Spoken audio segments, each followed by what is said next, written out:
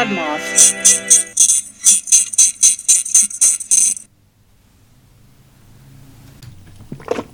Today, we bask in the light of mustachioed greatness. Now, I'll mention this throughout today's episode, but Willy Wonka and the Chocolate Factory, much like many others, was a huge part of my childhood. Absolutely loved this movie growing up. It has such a timeless feel to it, you know.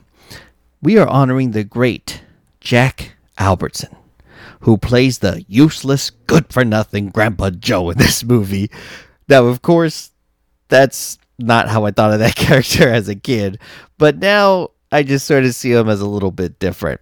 When I was a kid, I thought Grandpa Joe was actually pretty cool. He laid in bed all day, he smoked tobacco, got to piss in a little bucket under the bed. Albertson is an absolute legend with a career in, this guy dances, he acts, he does comedy, and his career, I think, spanned from like the mid-20s, 1920s, all the way to 1981. And by the time he appeared on Willy Wonka and the Chocolate Factory in 1971, it was pretty obvious that he was one of the most talented members in the cast. He was warm, funny, stern when he needed to be, and sort of a rebel all at the same time. So now let's board that tugboat on that chocolate river and take 2 drops of acid, because it's time to play that shit theme song. It's the Mustachio Podcast, we're ready for the show. We'll watch movies, we'll make some jokes, and then we'll all go home. Navigating the legendary hairy upper lips, it's the Mustachio Podcast.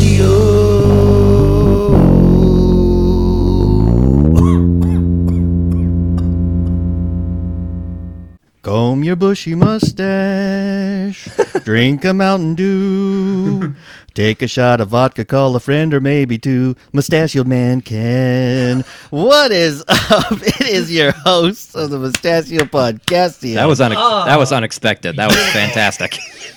Tears in my eyes. Oh my God. This is Daniel Segura, and I am welcoming back my brothers from an Irish mother, Shane and Terry McCullum. How are y'all doing, boys? We're doing great. Fantastic. Scrumdiddlyumptious, you might say. Oh, yeah.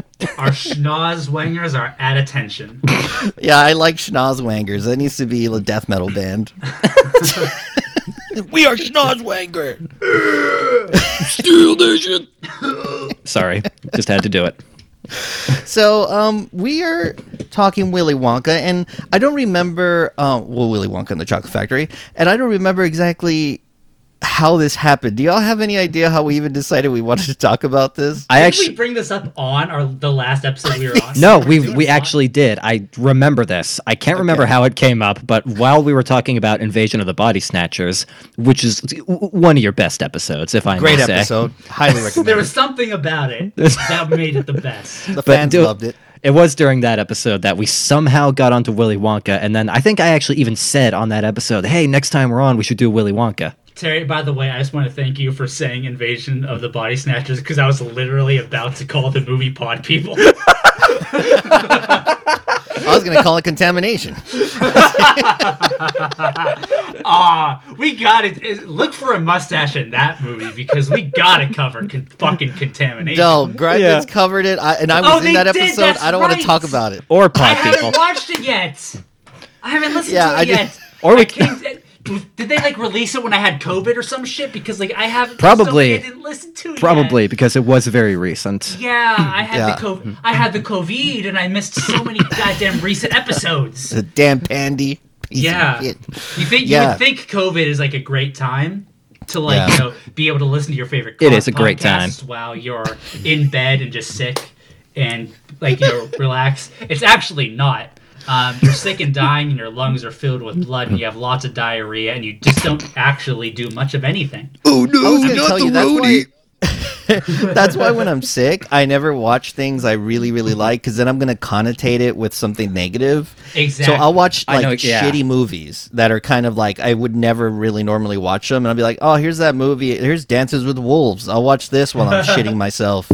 I'm actually glad you said that, because I couldn't bring myself to watch any movies I liked while I had it. But the one movie I mustered to watch while I had COVID was Cool World. It's a hell of a choice. I had it for a month and a half, and the one movie, I didn't even really intend to watch a bad movie. I wanted to cheer myself up. I wanted to get my mind off it. And I didn't think I would actually necessarily hate Cool World. I wanted to give the Bakshi bomb ass a chance. Yeah. And, well, you know what? Let's just say it made the COVID a lot worse. I think that's why. That's why I was almost put on a ventilator. So tell me about y'all's. What is y'all's history with Willy Wonka and the Chocolate Factory? Is this something y'all saw as kids, or? Yeah. Oh yeah, we didn't own it, but for some reason I remember watching this in grade school a few times. Like whenever, I don't know, I guess on a rainy day when they would show a movie, let's watch Willy Wonka. I guess it's just one of the movies that our school had. This was one of the things that our school had the VHS, and it was just if the teachers just wanted to say fuck it, they would just wheel out the big carts that had the big CRTV. It was just fuck it, show the kids fucking Willy Wonka, It was just one of those things. That's when you knew it was going to be a damn good day. And it was. Exactly. Man. It always was. And it's kind of, in general, kind of amazing that teachers would even show us that movie, because it is fairly dark. And the book is a lot darker, but yeah, it is pretty dark. It's in particular not very kind to children. Roald Dahl, you saucy bastard. Yeah, we had the hardcover when I was a kid, and I remember reading it, and I would think maybe I was 8 or 9, and I was like, wow, this is really freaky and weird. And later on, I remember my cousin Gabby lived with us for a little bit. She was maybe 2, and my mom was reading it to her to help her take naps throughout the day. And after a while, she said, "Can you stop reading this book to me?" Yeah, it was a little too much for a 2-year-old, but I do remember in 3rd grade in my reading class, we did have to read the book for our class. I vividly, Shane, we went to the same school. Did you have to do that too? No, we never actually had to read Charlie. Oh, that you just never had to read.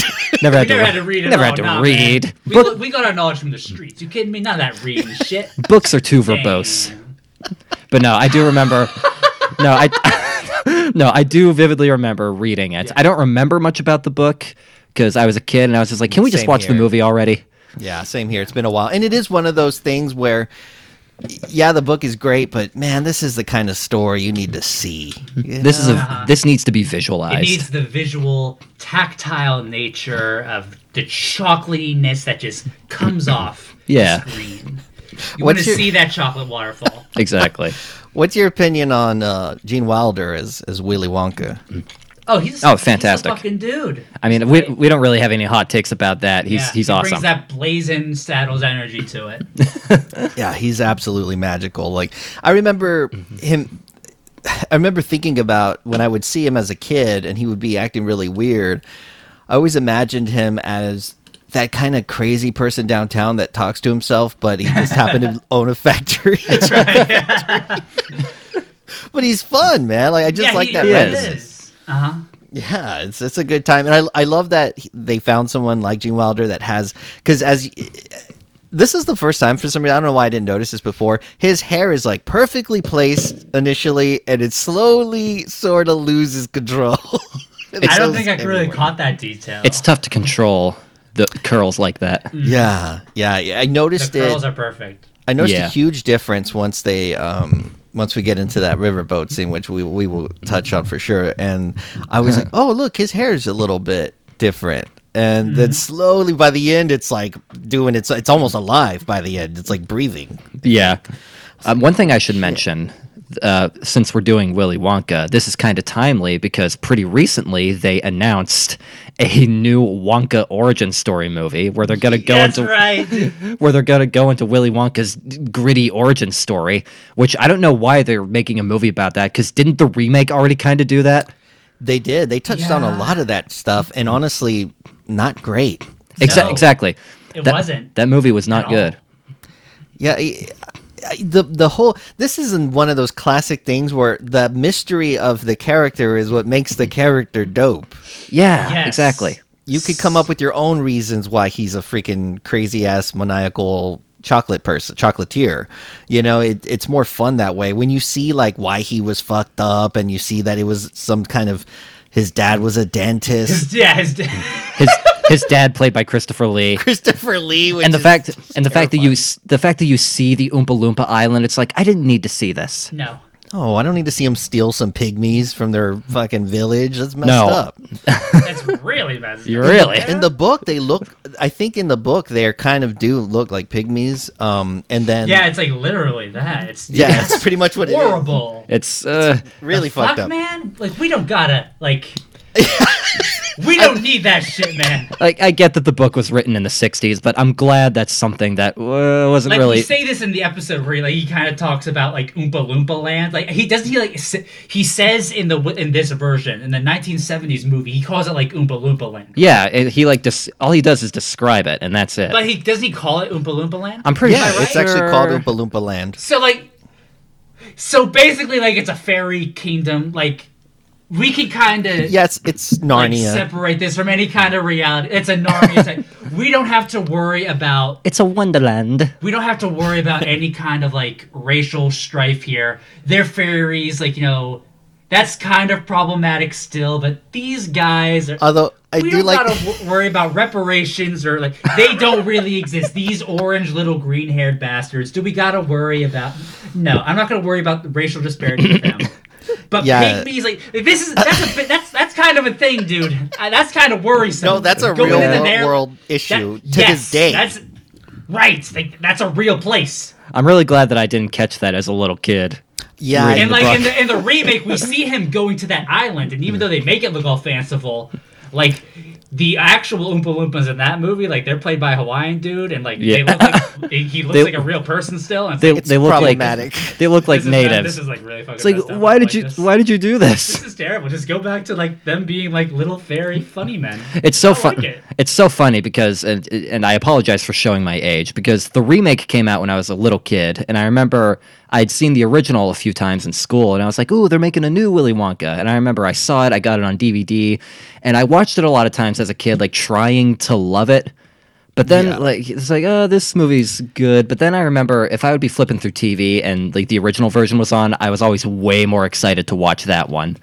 And that was one of the first times as the budding film appreciator in me was just like, you know what? I think the old version might just be better because I'm enjoying this way more than Johnny Depp. And Terry, don't apologize about your age if you're young. That's Terry, you zoomer. Such a dick thing to do. I'm sorry. I apologize for my age, but I'm fresh faced. Anyway, I mean, like, shut up. But the one part I did like in I know we're not talking about the remake, but the one part I did like is the whole little carousel Willy Wonka that they all melt and fucking explode. That was really cool. I did like that. Okay, yeah. Because they kind of knew that they couldn't like outshine his appearance of like walking out the factory and doing that cool little flip. Yeah. So I guess that is like kind of like a cool thing. Like I guess they kind of did that. Yeah, and I feel like that was a cool like little replacement, I guess. And we don't really need to summarize this movie. I think most people kind of know what this movie's about. You got a little poor kid, and he's real thirsty. He really wants some tickets and stuff. But you know what? I do want to kind of go a little in order, and then we'll sort of focus on our favorite scenes as we're going along and skip the ones we don't care about. Hey, Twisted listeners, I'm Cindy. And I'm Diva. And we are Twisted Listers, a weekly podcast about murder and lists. Each week, we choose a new topic and we cover 10 cases all under that common theme. We've done incredible fun topics like family annihilators, cannibals, killer grandmas, and we've also done survivor stories for those of you that like a more uplifting tale. So if this sounds like your kind of party, join us every Monday wherever you like to listen to podcasts. So yeah, we hope you tune in, and we hope that you stay off our lists. Bye. So this movie opens up with kids getting out of school, I believe, and they all run into to a candy store, like there's crack sprinkled on them because I just want to point out something. This is the first time I ever noticed this. The candy store in this movie is called Bill's Candy, so I can only assume the guy behind the counter is Bill. Now, I always assumed, like, this motherfucker who's always going, like, who's, like, singing his songs and, like, he's got this funny British voice. The Candyman. Yeah, the Candyman like, I always thought this guy would be called something like, Niles or Smithers or Nell Prober or Moon Unit. Nigel. But his name is fucking Bill. Mr. Pompous. Yeah, right? Mr. Pompous Candy. I'm just fucking, like, so disappointed he's just Bill. The thing that I had never noticed before, and this is just like something that I thought, it's like, the Candyman gets his own song. Like, his song is the opening, like the first song in the movie. So I feel like he would be a bit more of a presence for the rest of the movie since he's sort of announced with this big musical number. But no, he's really only in one more scene after this. Yeah, I yeah, but it's actually an really liked important him. scene. It's an important scene, though. He kicks off the movie, and then, like, this first act here, and then he kicks off, like, the next part. He kicks off this part, like this first act, and then he kicks off like the next part. Yeah. And You know what I mean? he kind of helps bring in the weird legendary mysticism that is Wonka in this song. So like, oh shit, like Willy Wonka, this isn't some generic ass dude. Like, this is some guy that is nobody really knows that much about, but he's a mystery and he makes all these dope candies. He is offended on Wonka's behalf. He's a Wonka propagandist. Yeah, he's in Wonka's back pocket. He really is. Oh, yeah. He's totally in the hands of Big Wonka. Someone's like, I'll take a Hershey's. No, you won't! No, you won't! Why is it behind the counter? I like the idea of him turning on a dime like that. He's like, the candy man. I'll take Hershey's. Shut up! You won't take Hershey's. Anyway, candy man can. I love that whole thing. I love the only thing is the whole with the lollipops going left and right. I'm like, nobody eats those. I think what's funny about this movie having a very famous song called, like, The Candyman is that I'm pretty sure there's also, like, an old blues standard called The Candyman, which is just about a guy who fucks a lot. Well, I'm pretty... Didn't Sammy Davis Jr. cover this? Turn into a big hit? I would have liked to listen to that Or do one. you think when Sammy Davis Jr. covered this song, he meant it about fucking? I just know that there are blues songs that, like, reference, like, a Candyman and, like, oh, he's coming in your back door. Yeah. I think that's just all old blues standards, though. I mean, pretty much. They were all just, like, either horny or depressed. Like, Candyman by Mississippi John Hurt. Well, all you ladies gather round. That good, sweet Candyman's in town. It's the Candyman. It's the Candyman. So, yeah, that's right. I was right. It's a sex song if I've ever heard one. Just bring in a little history. I might play a little clip of it episode. while we're talking about it. Put it on the background on the podcast here. Yeah, my show's not popular enough. I won't get flagged. Yeah, the podcast here needs some fucking lounge music. Talk over children's movies. I know. Yeah, right? Candyman to come right at you. Some smooth jazz. So we meet little Charlie Bucket, and he's a little paper boy, and he doesn't have a bike, so he's just got to, like, run and throw. That's rough. Yeah. That is rough. Now, what I don't understand is, like, Charlie doesn't have any money to buy candy, so he's obviously not with the other kids during this scene. But the Candyman obviously has a habit of just throwing shit at these fucking kids, so why isn't he in there? Yeah, grab a little something on the floor. Like, fucking go at it, Charlie. Jesus Christ. They're bound to drop Bill is something. obviously Bill is very fucking loose with this shit. He is. He He's not- opens his little bar door and lets him come in. Yeah! Yeah.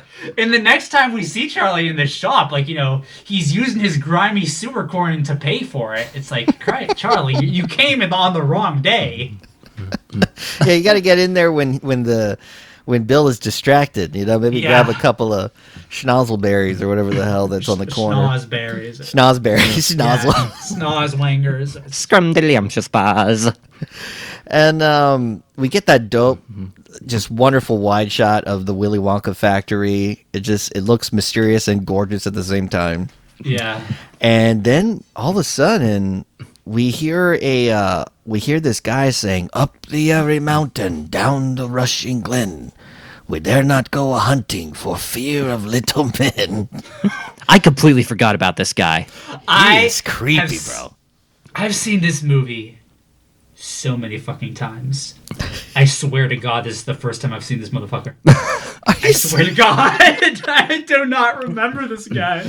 He is So much of this part of the movie you definitely tend to forget, because as a little kid you're just like, I just want them to get to the factory. You're not really paying that much attention to this half of the movie. Yeah. Where it's just Charlie being poor.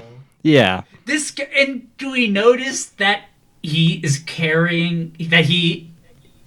pushing a cart full of like knives, butcher large knives and stuff. Yes. Yeah.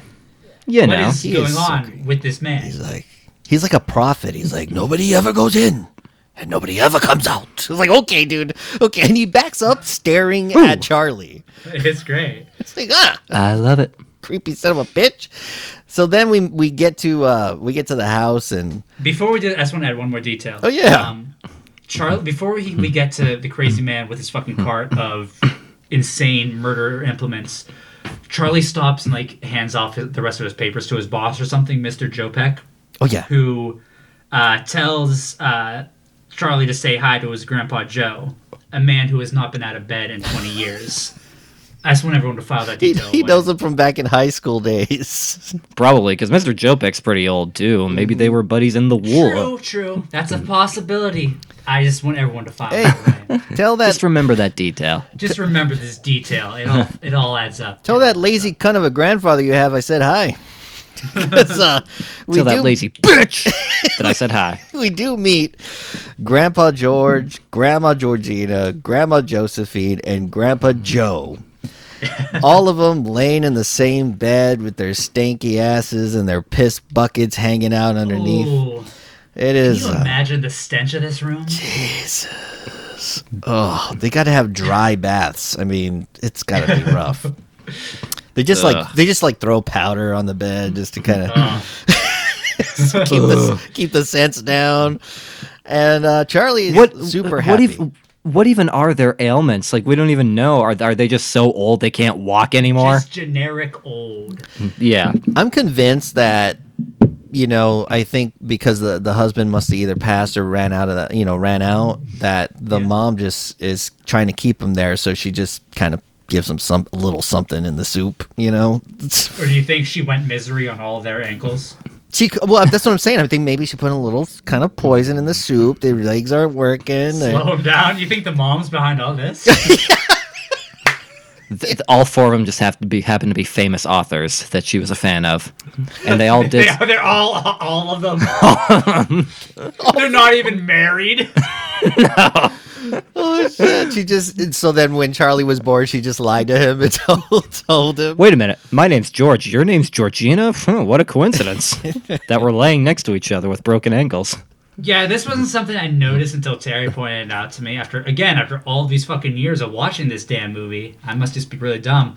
Every single couple, all the parents, all the grandparents, everyone married has like the male and female version of the name: George, Georgina, Henry, Henrietta, Joseph, Josephine. Yeah, we see later that Veruca Salt's parents are named Henry and Henrietta, which is a pretty funny That's a detail. good It's bit. like what? It's for every. Yeah, right. Yeah. So you cannot copulate in the Willy Wonka universe unless it's with someone who has the feminine version, Yeah. the masculine version of your name. You're just not allowed. So I would have to meet a Danielle.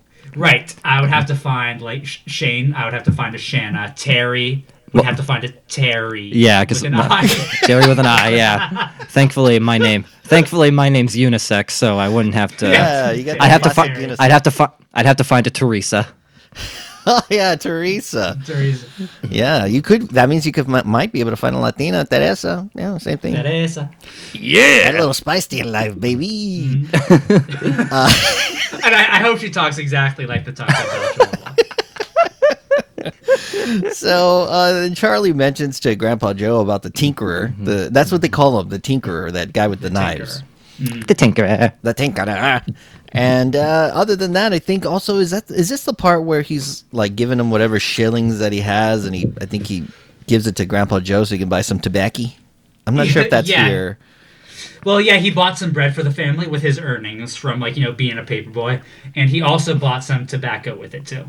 Yep. Because Grandpa Joe's got to get his smoke on. Yep, doesn't have to do shit and gets a smoke. It's got to be a pretty sweet... Grandpa Joe, our hero. I do notice as we go through this movie how almost everybody isn't that great. No. I also want to put on a great line that Grandpa Joe has here where he's bitching at the mom who's doing all the work, and he says that Grandpa Joe, our invalid, who can't get out of bed, who makes a claim later in the movie that he has not gotten out of who makes a claim later in the movie he has not gotten out of bed in 30 years, says that the floor is cold. Yeah. Grandpa Joe. He even says Charlie should be able to have a little fun. He's a kid. Well, fucker, get up and go get a damn job doing something. Yeah. Then Charlie could have some fun. He's having to freaking carry this damn family on his back. I'm just saying, Grandpa Joe is very suspicious. Mr. Joe Peck seems to be suspiciously familiar with them. Making these claims about the floor. Grandpa Joe, what is going on? How do you know the floor is cold? Yeah, I don't like it. I don't like this motherfucker. Although we are honoring Jack Albertson, we will be shitting on him throughout most of this movie. I said that while we were watching it. The episode's going to be centered on him, but we're just going to be giving him shit the whole time. I'm going to be giving him shit. Sorry, Jack. I'm sure you're a nice guy, but I'm sure you're a nice guy. I'm going to be honoring your legacy. Rest in peace. Yes, rest in peace. but screw your character. Yeah, and he does give us a little bit of Willy Wonka's background. He mentions this is the first time we hear about Slugworth, who's a recipe stealer. He's a spy, basically. Mm-hmm. And then all of a sudden he does talk about the fact that there used to be workers there, but then after all the recipe stealing, he closed the gates, locked it up. There was no production. Then all of a sudden started producing a ton of chocolate, but nobody knows how or how the hell that's happening. So Willy Wonka just got rid of all the jobs that he could have offered in Munich, Germany, and takes up valuable real estate. This guy is just stealing, man. One thing I want to bring up. This is the scene where Grandpa Joe's like telling Charlie all about Willy Wonka. Now in the remake, that version's Grandpa Joe says like, "Oh yes, I used to work for Willy Wonka for 5 years." And that didn't occur to me until after watching this movie. And I was thinking to myself, that's kind of a weird detail to put in there for seemingly no reason. Was that in the book? Because I feel like, the fact that they called it Charlie and the Chocolate Factory, which was the original title of the book, was that movie trying to be a bit more faithful? And then I looked it up. It's like, no, that wasn't in the book. Like, Tim Burton just made that Grandpa Joe actually worked there. Yeah. And in the movie, it doesn't even amount to anything, because when they finally get to the factory, Grandpa Joe's like, "Mr. Wonka, I used to work for you. Do you remember me?" And then Johnny Depp's just like, no. Some real... And then exactly. That just goes nowhere. Yeah.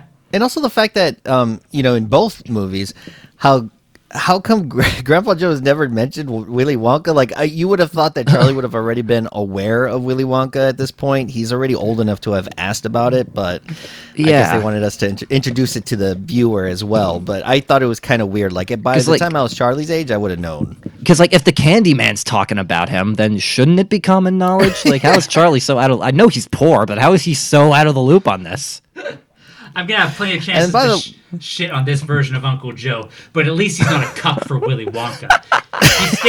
He stands up to Willy Wonka in this movie. Yeah. Jesus Christ, he's not that bad. Grandpa Joe in the remake's a fucking wimp. Gets fired by Willy Wonka and says like, "Oh, Mr. Wonka, remember me?" No. Christ almighty. What the hell is that? It's humiliating.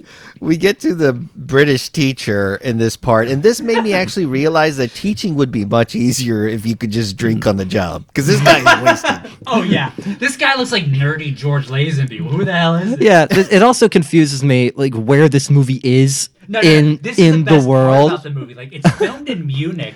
Filmed in Germany. We have plenty of American cast members who live in this city, but our teacher is British. Well, yeah, because it's filmed in Munich. We're never supposed to know where the fuck we are. A good portion of the population is also British. it's just supposed to like look very fairy tale like. I think that's like one of the best aspects of the film. Yeah. It's filmed to look like a fairy tale setting because of how like just fucking gorgeous and like scenic Munich is. Yeah. And also the fact that there's like, especially with some of the homes, like most of the homes look super gorgeous. I mean, everything's kind of similar, but also it adds, it's more believable that that Charlie is from humble beginnings. He's a lower income kid, because there are some parts of the village that are kind of rougher and old. Yeah, and also So having like, also having a lot of British people, having grown up with Harry Potter, it's like anytime I hear a British accent, I just automatically think of magic and wonder. So that also helps. yeah, you got to throw in a Brit. Yeah, the British people around and the Munich, like the Munich street life, kind of just adds that vague Europeanness that you equate with kind of like fairy tale locales. Yeah. Which gives it that timeless kind of just fairy tale like atmosphere. Yeah, Exactly. That they were kind of going for, not in like a very overt kind of way that the Tim Burton movie went for. Yeah. In more of a subtle kind of way, because this is still in a way supposed to be modern day. Like we see machines and shit. We see used car dealerships. We see TVs and all that kind of stuff. Everything about the world that this movie creates, it's like it's the ideal world that a child would want to live in. The fact that the teacher dismisses class because he found out that the golden tickets are going out, he's like, class dismissed. Like the fact that that's a reason to get out of school, it's just like, yeah. Then we get a lot of American stuff. We get like American news. This movie kind of reminds me of RoboCop, where we get the weird news segments. Yeah. I love that aspect of it. It is like RoboCop, yeah. It's so dope. Oh god, yeah, replace Imagine if all those like, I'll buy that for $1 were expanded. Imagine if one of the kids died in the factory Imagine because if we got more background with that. Imagine if one of the kids in the factory died because like there was like a gumball machine that like kept shooting holes in them. Oh, I thought you were gonna go the toxic waste route. We're like, I was gonna bring that up when Augustus Gloop goes into the chocolate river, but he comes up like he was in like the guy from RoboCop. I was gonna say that later. we do meet good old Augustus Gloop here, and a pretty dope scene. Okay, this is because what you mentioned with me bringing up confusing geography. Dusselheim doesn't exist. yeah, that's not real, right? That's not a fucking place. I heard that name and I was like, is that real? that sounds made up. And I had to check and I was like, no. And Augustus Gloop goes, I feel sorry for Wonka. It's going to cost him a fortune in fudge. It's like, we gotta come up with a place in Germany. I don't know, like Flargenheim. I don't know, just something like that. Dusselheim. There, put that. That's good. And then is it the dad that eats the microphone? It's It's so simple, but it's such a good bit because of the timing. I love it. Oh, he doesn't say shit. He just keeps eating like a machine, bro. He love never that gets scene. a line, right? Yeah, he never speaks. No, we do not. Then we get our first appearance of Slugworth, who's maybe one of the more funniest strategies that he does is he's dressed in as a server, and he starts whispering inside Augustus's ear, but we don't know really what he's saying yet. But it is creepy and hilarious at the same time. Yeah, I feel like this scene was filmed. I feel like this bit was filmed last because this is his most elaborate This is his most elaborate scheme to get to the child. The rest of them, he just goes right up to them. I feel like Augustus. Yeah, he's just right, but this one's shown first. It also makes me feel like, is this game rigged? How does he know where they're gonna win it? Right, because based on what we know, even based on what we know later on in the movie, it doesn't make sense. He would have to get there pretty quickly. Also, I hate to interrupt, but you know what? Dusselheim is the name of a brewing company, apparently. Do you think maybe because they're like, hey, there's this... Oh, no, it's the name of a brew that's made by a brewing company, a Dusselheim German Pilsner. Huh. Do you think maybe they're like, well, it works... do you think they're like, everybody remembers it from Wonka? So they're going to be like, everybody... it got so big in Wonka...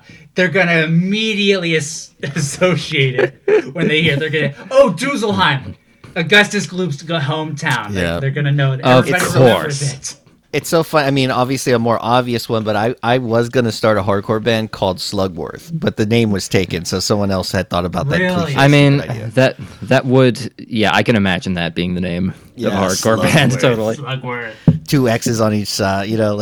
Yeah, Slugworth, you know, like what's the California, Bosliner? California straight edge. Yeah, California straight edge hardcore Slugworth. So Candy was So taken too. we get back at Charlie's house, and did Charlie Bucket, or the actor that plays Charlie Bucket, did he like get hurt in the neck or get a hickey on his leg? This guy's got the thickest ass scarf I've ever seen in my life. Well, I mean, like, you know, all the female cast members, all the female kids in the factory, like, they were all over this kid. I should say, now that you bring up the actor who played Charlie, Let's talk about him. I just want to say, one of my best friends in high school, he told me that his mom was actually friends with Peter Ostrom when she was a little kid, and they used to go sled riding together. Wow. Yeah, and this friend of mine, he's not the type of person to like make up bullshit. So like, I believe him. I'm just like, wow, that's really cool. I feel like Peter Ostrom was probably a pretty cool kid, like just pretty chill, not like a douchey kid, because he never really got into the Hollywood thing. No. Nah, did he even act in anything else besides No. this? I A don't lot of think he child did. actors do just like fall straight off after their big role. Yeah, Yeah, he And- became and- a farmer, I think. I could be wrong. What? but- that's really That cool. would have been awesome. And honestly, as you know, obviously he's great in this movie, and I think it's great that he has a role that is his claim to fame. But knowing what the child actor's life is like, I'm actually more often glad to hear about kids who only do a couple of movies and like don't get very deep into that life. Oh, absolutely. Just knowing how they Best turn to out. Just do one and then like get the fuck out of Yeah, there. he's been Yeah. interviewed in the past, and they have asked him that because they were like, you were riding high. You could have done whatever you wanted. And he straight up said, well, when I was done with the movie, I did the movie, and I didn't have the desire to keep doing it. I didn't quite like it that much, so I got out. Like, it was just like that for him Good as for a him. kid. Yeah, And I think he's good because he's not a great actor. He's kind of raw, but it makes him seem like an actual real kid, you know? Okay, so Veruca, it starts out she just like turns around. We're already in the factory, right? yes. Okay, Veruca turns around in her chair. I don't know what the fuck she's saying. She's already on her. He's yelling. Daddy, I want it now! Right? You promised I would get it first, Daddy. And her father is already fucking apoplectic, like sweating. And the dad is great, honestly. I love the dad. Sweetie, I can't make them work anymore. They're working as bloody fast as they can. He's so It's good. great. He is Exactly one of my like that. favorites. They have traveled to a third world country to set up a sweatshop so that they can work. So that they can work people to the bone. To open. Not really. They're probably They went to still- fucking Thailand in the 70s. Yeah. They have suicide nets on the roof. But yeah, they are getting people to open up boxes of chocolate en masse to find that motherfucking ticket. And Veruca is flipping her shit.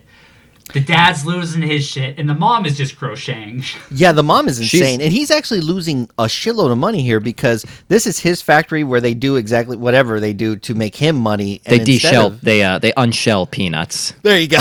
Because he even says like they haven't shelled a peanut in like 3 days or something like that. This guy is think I like a missed that steak away detail. from a heart attack. He's great. I love him. Stocks are plummeting. He's like, yeah. He's like more red-faced than normal-faced the whole movie, and I love it. I wouldn't want it any other way. No, this guy, of all the parents, this guy's the best. Yeah. And so she mentions like she's not going to go back to school until she wins one, and then boom, someone finds the golden ticket, and of course Slugworth is there, and Slugworth like grabs her hand and brings the What's worker he just over. doing inside this factory? Yeah, You can't I'm just like, do. what the fuck? At least for all the other ones, you're in public. He just grabs her like going up the. You can't just do that. Yeah. I straight up started thinking as a kid, I thought Slugworth was supernatural. Like I thought this dude was like some kind of weird ghost. There needs to be thing. an X-Files on fucking Slugworth. Yeah, this he's- guy's like He's the one who deserves the gritty origin story movie. Not Wonka. honestly, yeah.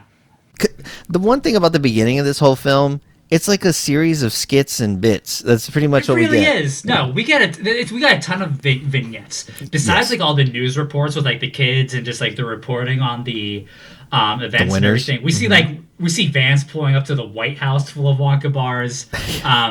There's that therapy session you mentioned. There's the guy inventing the machine. Terry, you love that scene. That's my favorite one. The Siemens system. The Siemens Siemens. machine. I'm glad. The Siemens machine. Yeah, Terry. That's That's my favorite scene because I think that's just such a good joke and like a great build up and a great punchline. Like that's like my favorite little part of the movie. There's the auction in England. There's the kidnapping scene with a ransom. So All of good. these just come up and like out of nowhere. There's no like segue to them. These vignettes just come and go. They're great. Yeah, and they hit hard, they hit fast. It's like Yeah, if you they- blink, you miss one of them. It's a great variety show before we get to like the real factory part, which like the real show, like Willy Wonka and the Chocolate Factory, yeah. the true movie. That's when, It's fantastic. Yeah. Yeah. that's the shit. That's when stuff really gets hyped. To me, it's like the first half is for the adults because now that I'm older, I really enjoyed the first part of the movie.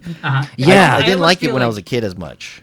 Yeah, I almost feel like they thought that this might have been a bit too slow paced for like they filmed all this and then thought that it might have been a bit too slow paced for children back in the day in the 70s. So they thought we need to edit this in a way that it's not this boring and drawn out. So they made some like slappy, kooky, kind of funny cutaways like this. Like children, like maybe to us, like in the modern day, like this still kind of scans. Like as adults, it's funny to us, but as kids, this might still kind of scan as like a bit slower. Yeah. But to kids in Yeah. the 70s, this probably helped and showed as like a more of like a variety type, kookier Sesame Street style. Like look at all Yeah. this funny type things. These adults arguing with machines. These weird police. People- Kidnapping things, the funny auction. Yeah, people who were so desperate to Yeah. to find these tickets. Yeah, no, I remember it kept great. my attention. It wasn't my favorite part, but it kept my attention for sure. Like it really does hype you up for when you finally get to see. Because what happens is you see the factory in that wide shot in the beginning, and all you want to do is get in that goddamn factory, and the movie You want to see really. the chocolate river. You Yeah. want to see those weird fucking mushrooms with the whipped cream. You Yeah. want to eat that Can't fucking wait. cup. It's so good. And so finally, Violet Beauregard, we get introduced to her, and she wins, the first American to win. And her dad is a sleazy ass used car salesman. Gotta love him Yeah. Oh yeah. because he is so one good thing at I need it. to point out about this is when Charlie is watching this on a TV in a store, and he has the best like look of mixed like contempt and disgust on his face. I know it's supposed to be like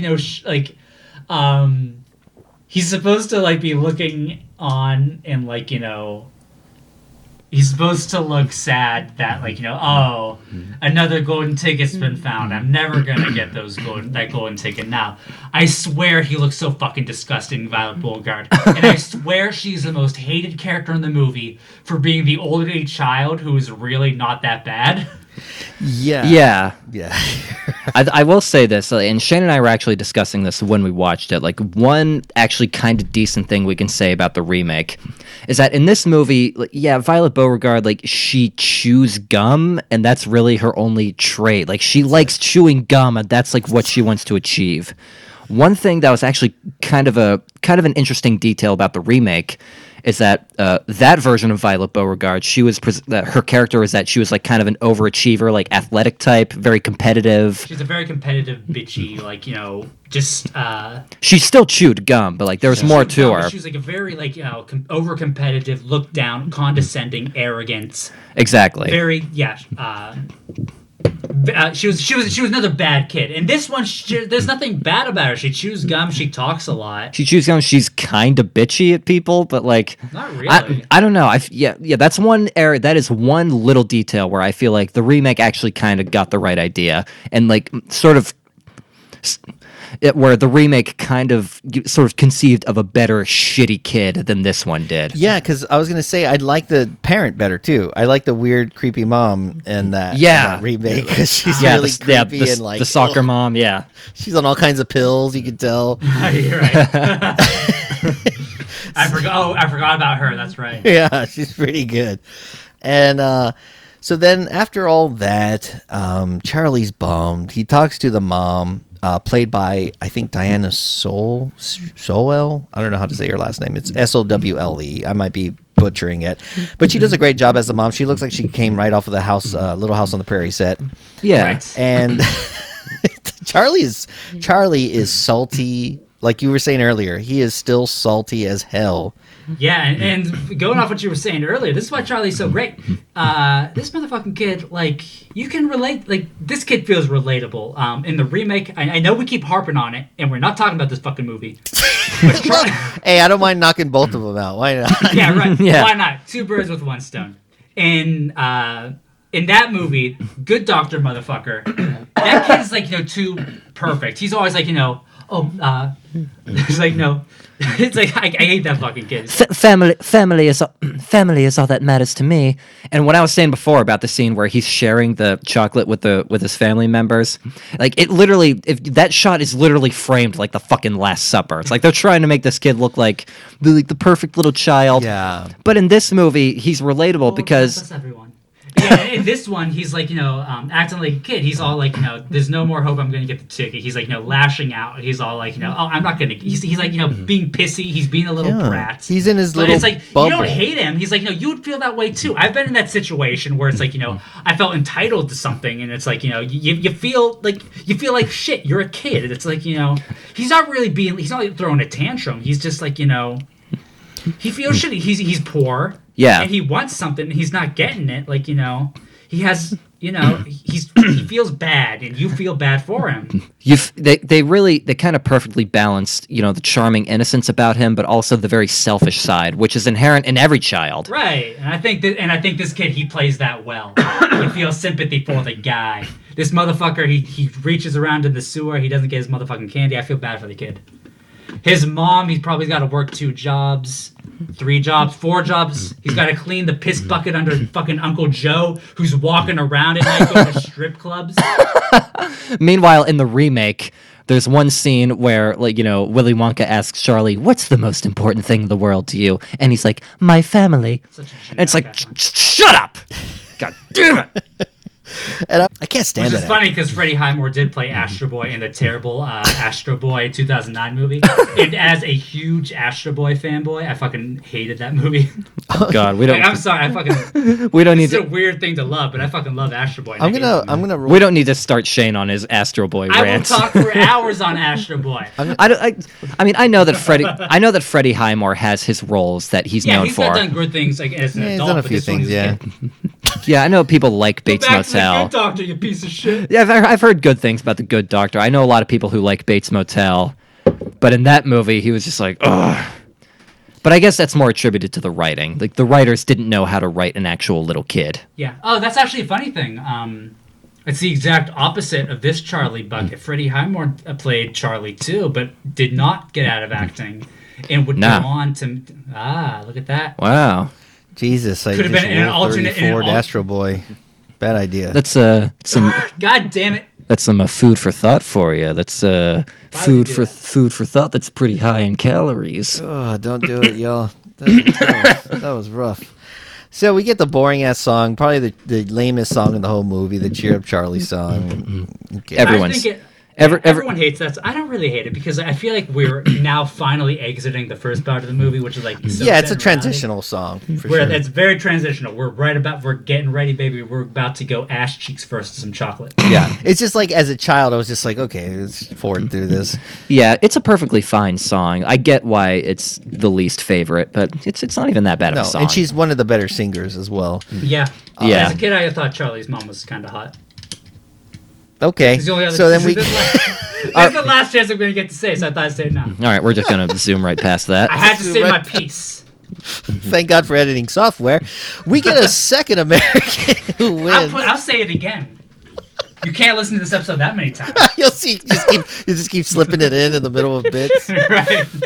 Anyway, Charlie's mom's It's hot. gonna be like the It's gonna be like the audio exorcist face of this episode. I don't know. I thought Henry Salt was pretty cute. He has so much passion about him. So what is y'all's opinion on Mike TV? This fucking He's kid. not hot at all. What the fuck's the matter? What is it? What are you talking about? No, not about hotness. On a scale of 1 to 10, he is Christ. Do you think he turned out to be attractive though? We have to look that up. I'm not looking up Mike TV roles. No, I'm not gonna. Nope, don't do it. Nope. Only ask Now, for Mike. Now, Mike TV was the kid that I could relate to because I was always getting in trouble You're with my. annoying as hell. I always got in trouble with my parents for watching too much TV as a kid, and the fact that this movie was just like, if you watch too much TV, that's bad. And I'm just like, well, bitch, what if I like TV? It's like, get off my back. Basically, Mike TV is a gamer who can't be a gamer yet. Although he was a gamer in the remake. Yeah, so and that's actually kind of another detail that I like, that they appropriately modernized Mike TV. But they made him a Mountain Dew gamer. They should have made him a kid that plays RPGs. That would have been more interesting. Yeah. Just having a kid who's constantly talking about fucking Final Fantasy. Yeah, that would have been great. Anime. Do these buffs stack? That would have been more fun. But he mentions here that he can't wait to get a Colt 45, and his dad says, when you're 12. I was like, wow. Only in America. Video games may have saved America more than we know. Right. Honestly, yeah. Jeez. So then Slugworth is in someone's house now. I don't know if he had press. Maybe he had press credentials. He was able to get through, but he talks to him and tells him what's up. And then we get another newscast transition, which is always hilarious. And then Grandpa Joe is on to Charlie's plan to kill him, so he decides not to buy tobacco and gets chocolate for Charlie. You think that was the whole thing? This motherfucker's out the door. If I can get him smoking some more. He's right on the edge. It smells so goddamn bad in this little shack. That's true. I feel like all emanating from that goddamn bed. I feel like I need to get some of these motherfuckers out of here. He's on borrowed time. Yeah. Tobacco smoke would help at this point, you know? Yeah. Right. So they open up the candy. Boo-hoo. The ticket's not in there. It's a fun little scene. I remember liking it. It's a little back and forth. They build the chemistry. And then we get a guy who looks and sounds like Hank Azaria in Latino face. Oh God, you can't trust those Paraguayans. I know those. I hope the Paraguayan listenership isn't tuning into this. No, you don't simulcast in Spanish. I do have some listeners in Argentina, and so and they're bordering Paraguay, so I feel like they probably don't like them. Currently, aren't they? I hope so. There might be a rivalry there. That's what I'm hoping for. Soccer, right? That puts them at odds. I was gonna say they do Latinos kind of dirty in this movie because yes, they do. We don't get even one from South America that gets a ticket, by the way. That's kind of messed up. So, that's where they're probably getting all their goddamn... they're getting all their damn cocoa beans. Right? So, the next person who just won the golden ticket has been found in Paraguay. You think Willy Wonka has that cocaine face for nothing? He's definitely getting it from somewhere. Anyway, so apparently some guy wins from Paraguay, and Charlie is... crying in his sleep. He's despondent about it. Complete, just so sad. So sad.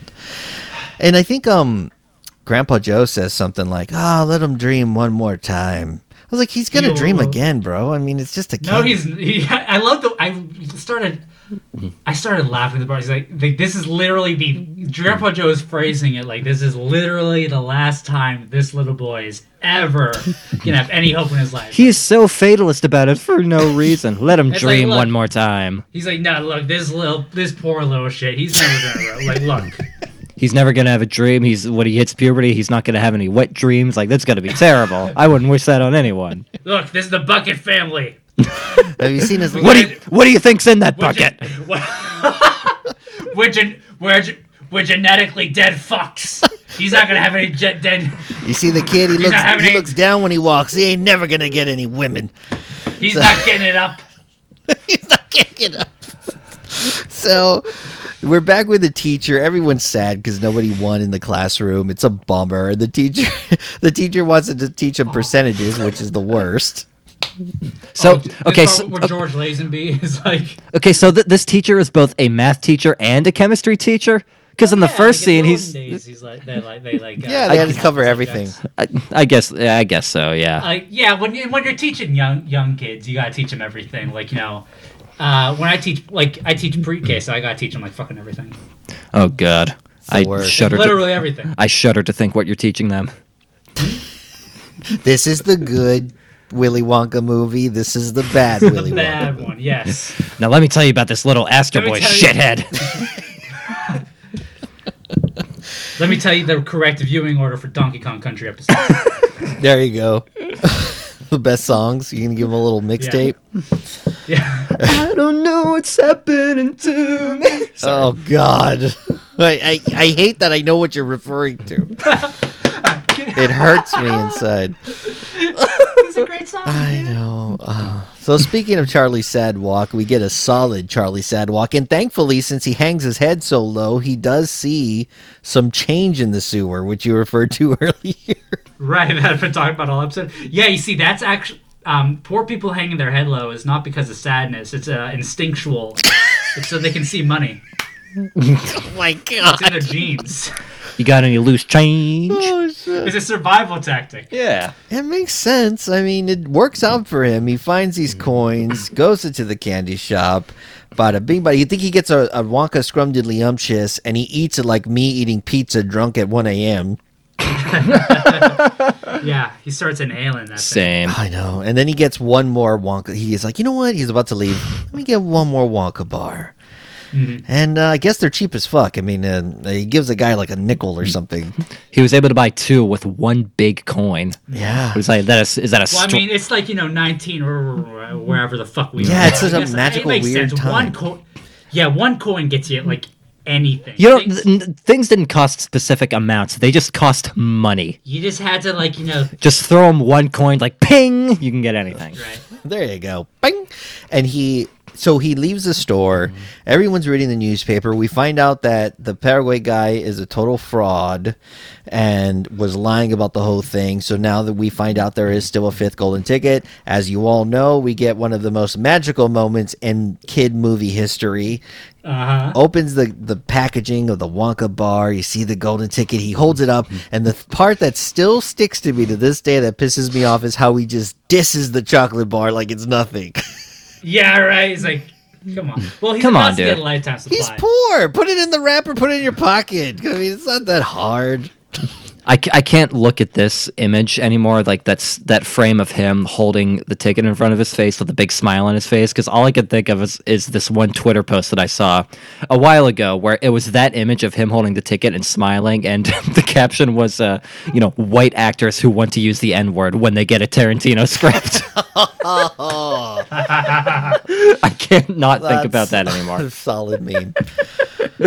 But then we get the great "I Got a Golden Ticket" song. Yeah. Jack Albertson, And by the this- way, this is his best part of the movie. Like, he sings the shit out of this song. It's magical. I love it. Oh yeah, it's great. And this just goes back to everything I was saying before. Like, oh, you can suddenly walk now. Yeah. You've been laying for 20 years. Time to go to the chocolate factory. Oh, look at me. I can walk. Yep. Shut the fuck up. It's crazy what a free trip will do to you. You know? Yeah. Oh, no, I can walk perfectly. Oh, Just this. wakes you. In the remake, he gets up and does a little fucking dance.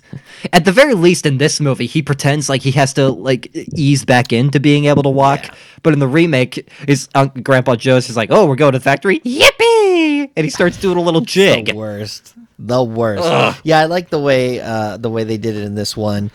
I like the fact that that they're going back and forth, they're singing, but Charlie, let's keep the singing down to the minimum level. This kid cannot sing worth a shit. No. He can't. But you know what? Can't. There's a reason this is his only song, and he's doing backup vocals. Yeah. And it's how I would have sounded as a kid, unfortunately, so I feel him. That's just Right, the if way you it is. isolate Charlie's singing, it all sounds exactly like this.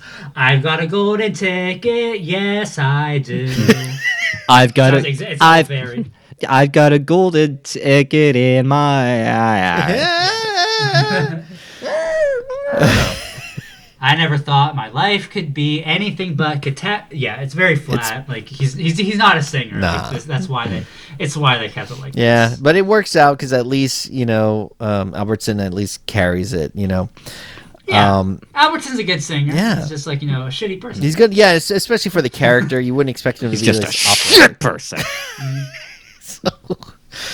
So anyway, we get maybe one of the greatest entrances ever in a movie, which is Gene Wilder doing his little limp thing, and then it is so good. This is great. It's so This is quiet. impressive because, like, you know, he did his own stunt here, obviously, because, like, you know, he rolls right up and mugs for the camera after he does that thing. But, like, you know, it really looks like he's about to eat total shit. Yeah.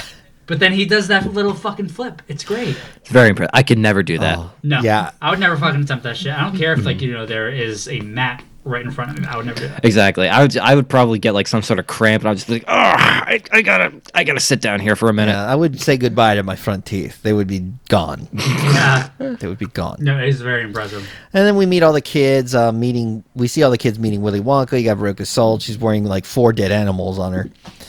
Violet's dad is a piece of shit trying to sell. He's like gives him a card. Mike TV is being a piece of shit, of course. You know, Yeah. Charlie's boring. I can't even remember. Charlie's boring. But yeah, like I mean, yeah, that's Charlie. He doesn't like. If from this point on, we've been focused for the first act. We've been like really focusing on Charlie, and for the rest of the movie, now that we're in the chocolate factory, we don't really. He kind of blends into the background for a while now that we're in the factory. Yeah. it kind of Wonka takes the Wonka and the other kids actually kind of take the show. yeah, that's really what it's all about in this whole. We don't part. really get to back to Charlie until the very end. You're right. Yeah, this third act Charlie is doesn't- just all. Yeah, kids. Charlie doesn't have much more to do. No. Yeah, both him and we get like the little like side talk between him Yes. and Grandpa Joe, but yeah, for the most part, this is Willy They Wonka do show, get- baby. Yeah, we get that side mission of them. Yep. But Later. the other kids are more interesting because they're shitheads. And then, of course, Wonka. Everybody is a shithead, so they're more interesting. But Charlie does fade into the background because, like, you know, as the one good kid, there's nothing for him to do because he's not misbehaving. He's doing everything right, Yep. mostly, until it's his turn to do something wrong. And then even then, It's not that bad. Yeah. it was actually Uncle. Well, we'll get to it. Yeah, you know, we get to get inside the factory, and at first it's one of the greatest entrances of any building ever. They hang their coats, and there's these little hands that grab your coats, which are creepy as hell to me, but I also like it. I don't know how to explain it. I dig it as well. And then Veruca like gets all pissed off because the contract is insane. I remember that making me laugh as a kid. Yeah. I was like, "What the?" The print just keeps getting smaller and smaller till it is indecipherable. Every time I watch this movie, Veruca is made to be so damn annoying. And I like her more each goddamn time. Yeah, because she's It's so damn annoying. Her tone doesn't. She doesn't have any more than just one damn inflection. It's so damn annoying. but she somehow does it so well. Yeah, she is like, you know, no matter what she's saying, she doesn't. She's on one motherfucking level. It's like, you know, Daddy, I can't read this. What does this say? She's always ready to. She doesn't stop. She's never on. Have someone bring me my brambleberry broth. Yeah, she's never not on this one fucking. She has tone. It's really great. good lines too. Like when the dad is bitching about the contract, she tells her dad, "You're always making things difficult." I was like, "Damn, man, she is hardcore." I guess it kind of reminds me of, like, you know, something about spoiled kid characters are always the funniest. Like Angelica from Rugrats. Like, those are the type of kid characters that, like, you often like the most for some reason. You're meant to hate. Yeah, there's something about characters who, like, you know. Sometimes the character you're meant or made to hate the most, sometimes they can become the most endearing in a way. They grow. Yeah. on You know, if they've been manufactured to be disliked, sometimes you like them, I find. Totally. You ever see that in a way? I know exactly what you mean.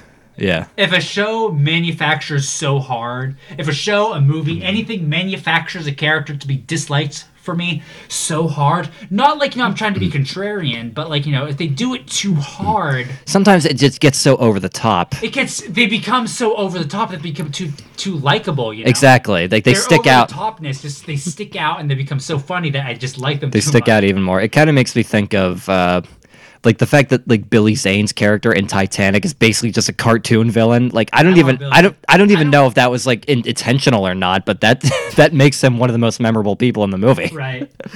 I'm not a big Titanic fan, but I fucking love Billy Zane. Exactly. He shines in that movie. Right. I know. The more I haven't seen that movie in a long time, but I feel like I remember really finding his character hilarious for the most part. When he realizes that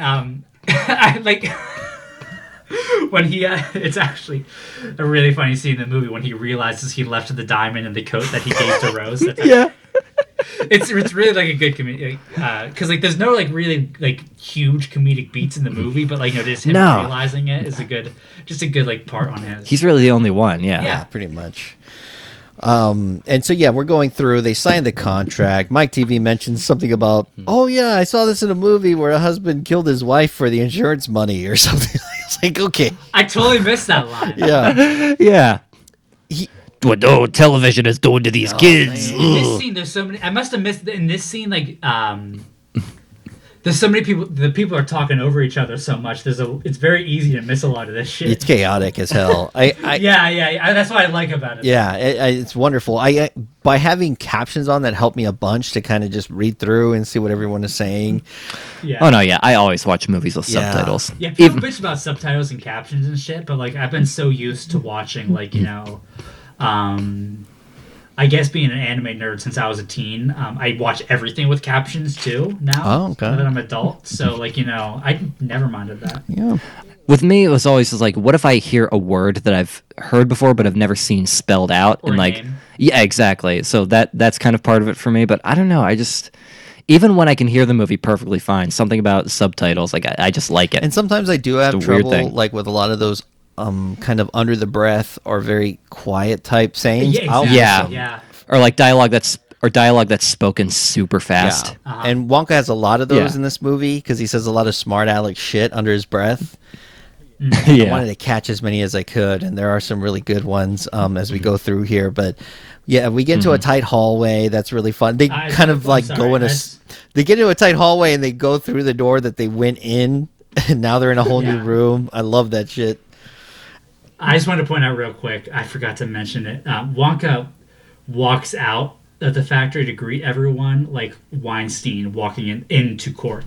Or yeah, Bill he's got the Cosby. little limp going. It's like you I gotta forgot to say, you gotta have the walker or the cane. He's like, oh, like don't go easy on me. I'm frail and I'm. Yep. It's like no. Sorry. I forgot No, to you're say right. Yeah, that is a good little stunt because it's like, I'm this creepy. Like he knows he's enigmatic and that nobody knows who he is. So he's like, I can kind of fool them, making them think I'm a crazy. It's like, oh, It's the reverse. I can't walk very good anymore. I can't do nothing to nobody no more. I don't have the appetites.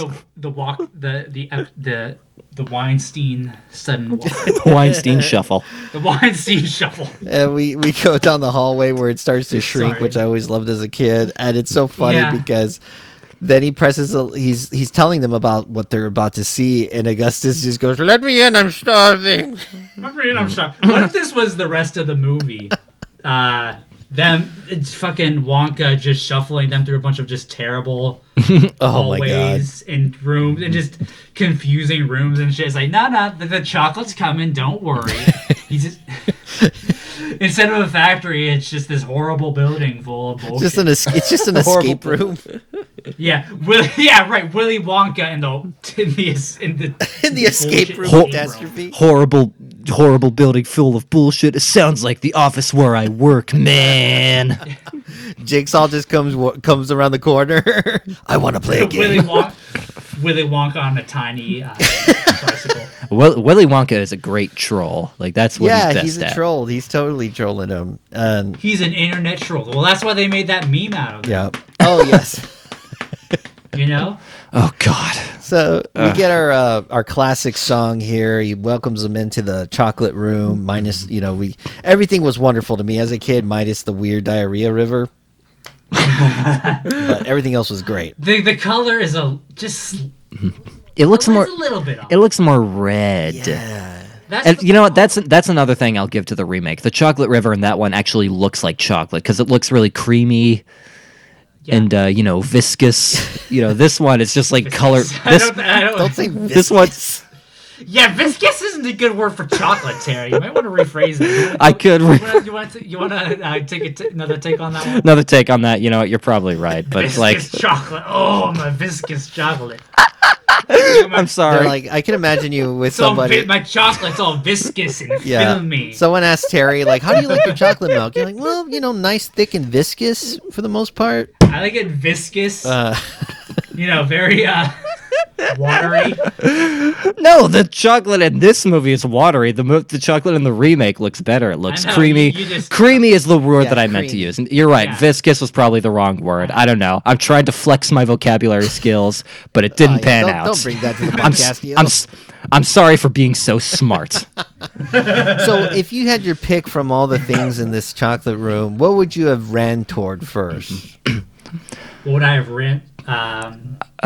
Shane, God. I kind of agree with you on this. The edible teacups always looked really that's good. the one that blew my mind as a kid. I always this. He's sipping on that shit and then he takes the bite out of it. That was always the one that just I loved that. Drinking it and then biting it. As a kid, I always thought That was as a little so fun. kid that blew my mind for some reason. I also really liked the giant gummy bears that they were kicking into the air like they were they were Yeah. beach balls.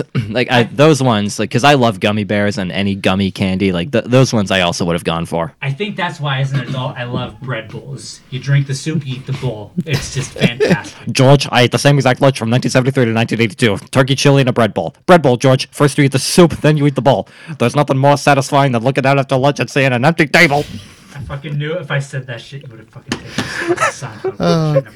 Said that shit. God damn it. I would have attacked the mushrooms with the frosting on top because it kind of looks like muffin Yes. tops. Yeah. Myself, but Oh, yes, yeah. the gummy bears that was always my favorite as a kid. I think as an adult, I would do the mushrooms, but yeah, those gummy He bears. says everything's edible, so you could eat the cream and then the mushroom. So that sounds fucking fantastic. Yeah, I gotta get that cream, I baby. love that.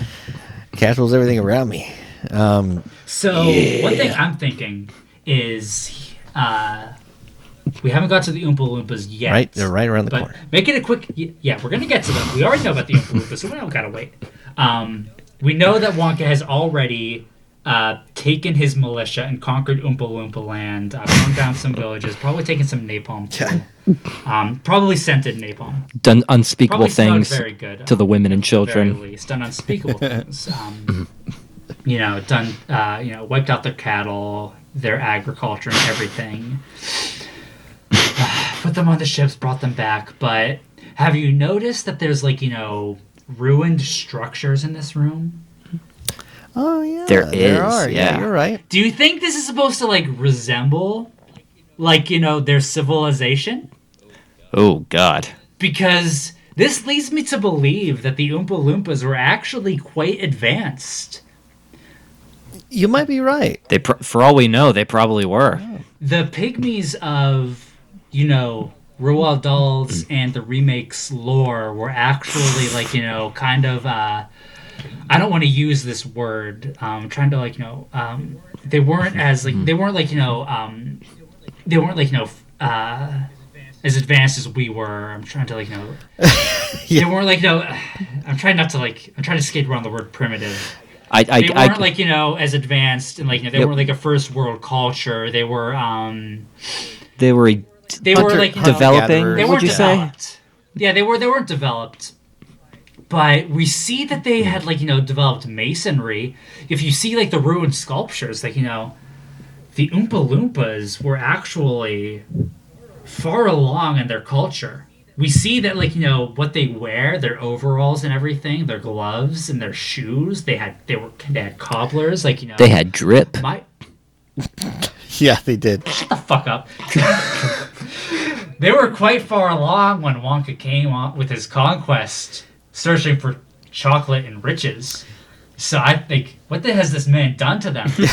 He took them down. He took them to this factory, reduced them to singing men to make his chocolate and make him riches. Little men, as that little limerick described, the knife man earlier in the What movie. with other little men? Fuck them. Tell them I hate them. Right. Yeah, Well, I do. I kept thinking maybe that older tinkerer guy was a former worker there. He was. Yeah. Right. Maybe he was. Probably. Now he tinkers because he can't be back in the factory. Yeah. So he, And that's why he knows about the Oompa Yeah. Loompas. Like, or like maybe he was one of the men who, like, came with Wonka to, like, go and, like, get the Oompa. Maybe he was on that ship that brought the Oompa Loompas back, that slave ship. yeah. Christ, there's just so much you got to think, so many implications. It's just terrible when you think about it. What he's done to these people. This Gloop who falls in the freaking fudge. He goes into that little pipe. And we get our first performance of the Oompa Loompas, which I think is one of my favorites. And it might just be because it's the first time we ever get to hear them sing, but I do really like the song. They're always throwing some pretty hard jabs at all the kids for being shitty. It's really great. I love it. Wasn't Augustus told to, like, have his fill in this room, though? He didn't do anything bad. Yeah, but I Poor guy. thought at some point he said don't drink from the river, but maybe I'm wrong. Oh, He okay. did. Wonka did very much establish a rule Don't that drink he from it. broke. Okay, well, fuck him then. because the human hands contaminate the chocolate. So they take Augustus Gloop and his mom away, or they take his mom away, and Augustus Gloop, who knows where the hell he's at. And then they go on the riverboat, which is one of my favorite parts of the movie. I love this scene. Everyone loves This is So iconic. creepy. it. Doesn't make any sense. No. You can't rationalize this. What the fuck was this for? I No. think it's like a control idea because I used to kind of the whole reason so I was always like a really scrawny kind of nice kid growing up, and obviously tougher kids would always try to like walk all over me and talk shit to me and blah blah blah. So then once I got to high school, I decided to go full weird. I didn't think it was weird, but I knew it would be weird to them, and so I went full street punk. I had spikes and this and that, and would wear all my band shirts and all that stuff. And to them, I think it was so kind of crazy or shocking. All of a sudden, it would kind of make them assimilate a little more and not feel like they should be going, like, kind of getting out of line with me. So I feel like he was trying to scare the shit out of them, so they would shut the hell up and listen to him, because now you're with me. Now you're in here with me. Like shit can happen to you here, and you can never be seen again. So you might want to just kind of step in line. It doesn't really quite work, but it is for the moment. It terrifies the shit out of everybody. I love how they all look at him. I like that the camera decided to go behind Wonka and show everyone in the boat, and they're just like, "Oh God, what is wrong with him? What is he saying?" Yeah. It's so good. Yeah, putting it that way makes a lot of sense. I never told anyone rationalize it that way. And actually, yeah, he's the fucking intimidation tactics. I like that angle of it. He's just like saying, Yeah. motherfuckers, this is my factory. You signed a contract. Like, you're in my fucking boat. Don't even fucking try it, motherfuckers. Like, I love that angle of this. Fucking intimidation tactics on a fucking boat of death. That's awesome. That is a very interesting point of view. Yeah, I love it. Those tough kids back then, they didn't realize you had the sensitive side that listened to the Get Up Kids. Yeah. Get me. So, Away me, don't hate me. Did you ever try to take those kids on a boat? yeah. if they got too rough. Yeah, we went down the San Antonio River. So eventually the boat stops. We have all these images. We even get a little bit of Slugworth in there, and they're like, "Oh, look, there's Slugworth." Blah blah blah. And we stop, and then Wonka starts speaking, I think Dutch or German. I don't know. It's some kind of language, Eastern European or something. And, The subtitles on the DVD didn't even bother putting any subtitles whenever he was speaking a foreign language, so I didn't know what it I was was. like- Usually subtitles would just be like, speaking in blank to tell you what language they're speaking in, but the DVD that I have didn't even bother with that, so that kind of bothered me. It's like, I want to know what he's saying. weird. And I love how the parents freak out because he speaks a lot of like what sounds like French, and he speaks some German sounding. And they think he's so weird. I'm like, he's multilingual. Like, why is that weird? Yeah, he's speaking in tongues. The Holy Spirit has overtaken this man. He's a man of culture. Yeah, he's very cultured. He's been around. Yeah, he's taken some cultures. No shit, He's right? stolen some cultures. So this is when we get a lot of the factory bits. We see him throwing an alarm clock in a vat of whatever kind of stuff he's cooking up, and we see all these new machines. I do like the one part where I guess I don't know if there's booze around or something, and he says candy is dandy, but liquor is quicker. I was like, I like that. Yeah, that is so true. And we see the Dr. Seuss gobstopper machine, everlasting gobstopper machine. That was like some that is the most Dr. Seussian shit I've ever seen in a movie. Even in the Dr. Seuss movies, like I feel like this does it. And I do like the fact that I think Mike TV says, "How do you make them?" And he goes, "Oh, I'm a little trifle deaf in this ear. If you could speak up next time." Yeah, I like that. He always finds a way to like not answer anyone's questions the whole freaking movie, dude. His evasion tactics are unmatched. It is magical. This guy's got skills. I'm jealous. I would never be able to do that. Then we see we really see the fact that this is kind of a weird mad scientist situation we're in. They get to that machine that has all the gears and the different arms that are kind of coming down and smashing on stuff. And you see that little shot where they zoom in on his face, or they focus in on his face, and you see all the gears and the metal arms, and you're like, man, this guy is a kind of a crazy person in a way. Yeah. I just want to say, this place looks like it's just straight up a meth lab. I was it's a meth lab. I was expecting to see the Oompa Loompa version of Jesse from Breaking Bad, which I really would have wanted to see. Oh, I would like to see Jesse dressed as an Oompa Loompa, I'll tell you the truth. Put him in orange face. You missed that episode? Yeah. Oh, it was a whole thing. The one where he's in Cheeto face. Cheeto face. No, but if you wanted to know what the Trampire recording studio looks like, it's a meth lab. Oh. I mean, pretty much. Yeah. Meth has been known to inspire musicians, right? Right. Yeah. Terry doesn't even do drugs. He just has a meth lab. That's what's funding the project. Yeah. You know, you never do your own product. It's Yes. a bad idea. He needs new equipment. I gotta raise the money somehow. So apparently this is the 3-course meal gum that Violet says, "Oh, yeah, this is gum." And then Wonka says, "Wrong." I was like, yep. Wrong. I couldn't wait for her to go. Like, I think she's the one I don't like the most. Because, like y'all said, I think Veruca is at least entertaining. And Violet is, she's the girl that chews annoying. gum. She talks a lot. She chews gum. She doesn't have a trait. And Wonka treats her like she's the most annoying. He talks down and condescends to her the most, actually. Right. Like, he condescends and, like, talks down to the other kids whenever they are directly being, like, you know, the most bratty. Whenever they are actually, like, you know, directly doing something. Like, you know, when Augustus is in the river, when Veruca is in the machine. But, like, you know, he actually, like, you know, really talks shit to Veruca when she's really not actually doing anything before. Like, when she's in the boat or, like, you know. Yeah. Like, there's various instances when she's actually talking shit to Veruca and she's not really... Before, and other times when she actually hasn't done anything yet. Before this instance, when she has even still not actually done anything because he like kind of gives her the gum to like taste test. Yeah. So Veruca really hasn't done much. She just kind of like, you know, talks a lot and chews gum. Yeah. That's kind of her whole deal, you know. She's not really a bad kid. She's done no one any harm. And I thought they did a good job with the practical effects of blowing her up. Even though it's obvious it's air, Yeah. it's so much fun. Just the slow transition. I don't know why I had this weird thought. It reminded me of something out of Wizard of Oz.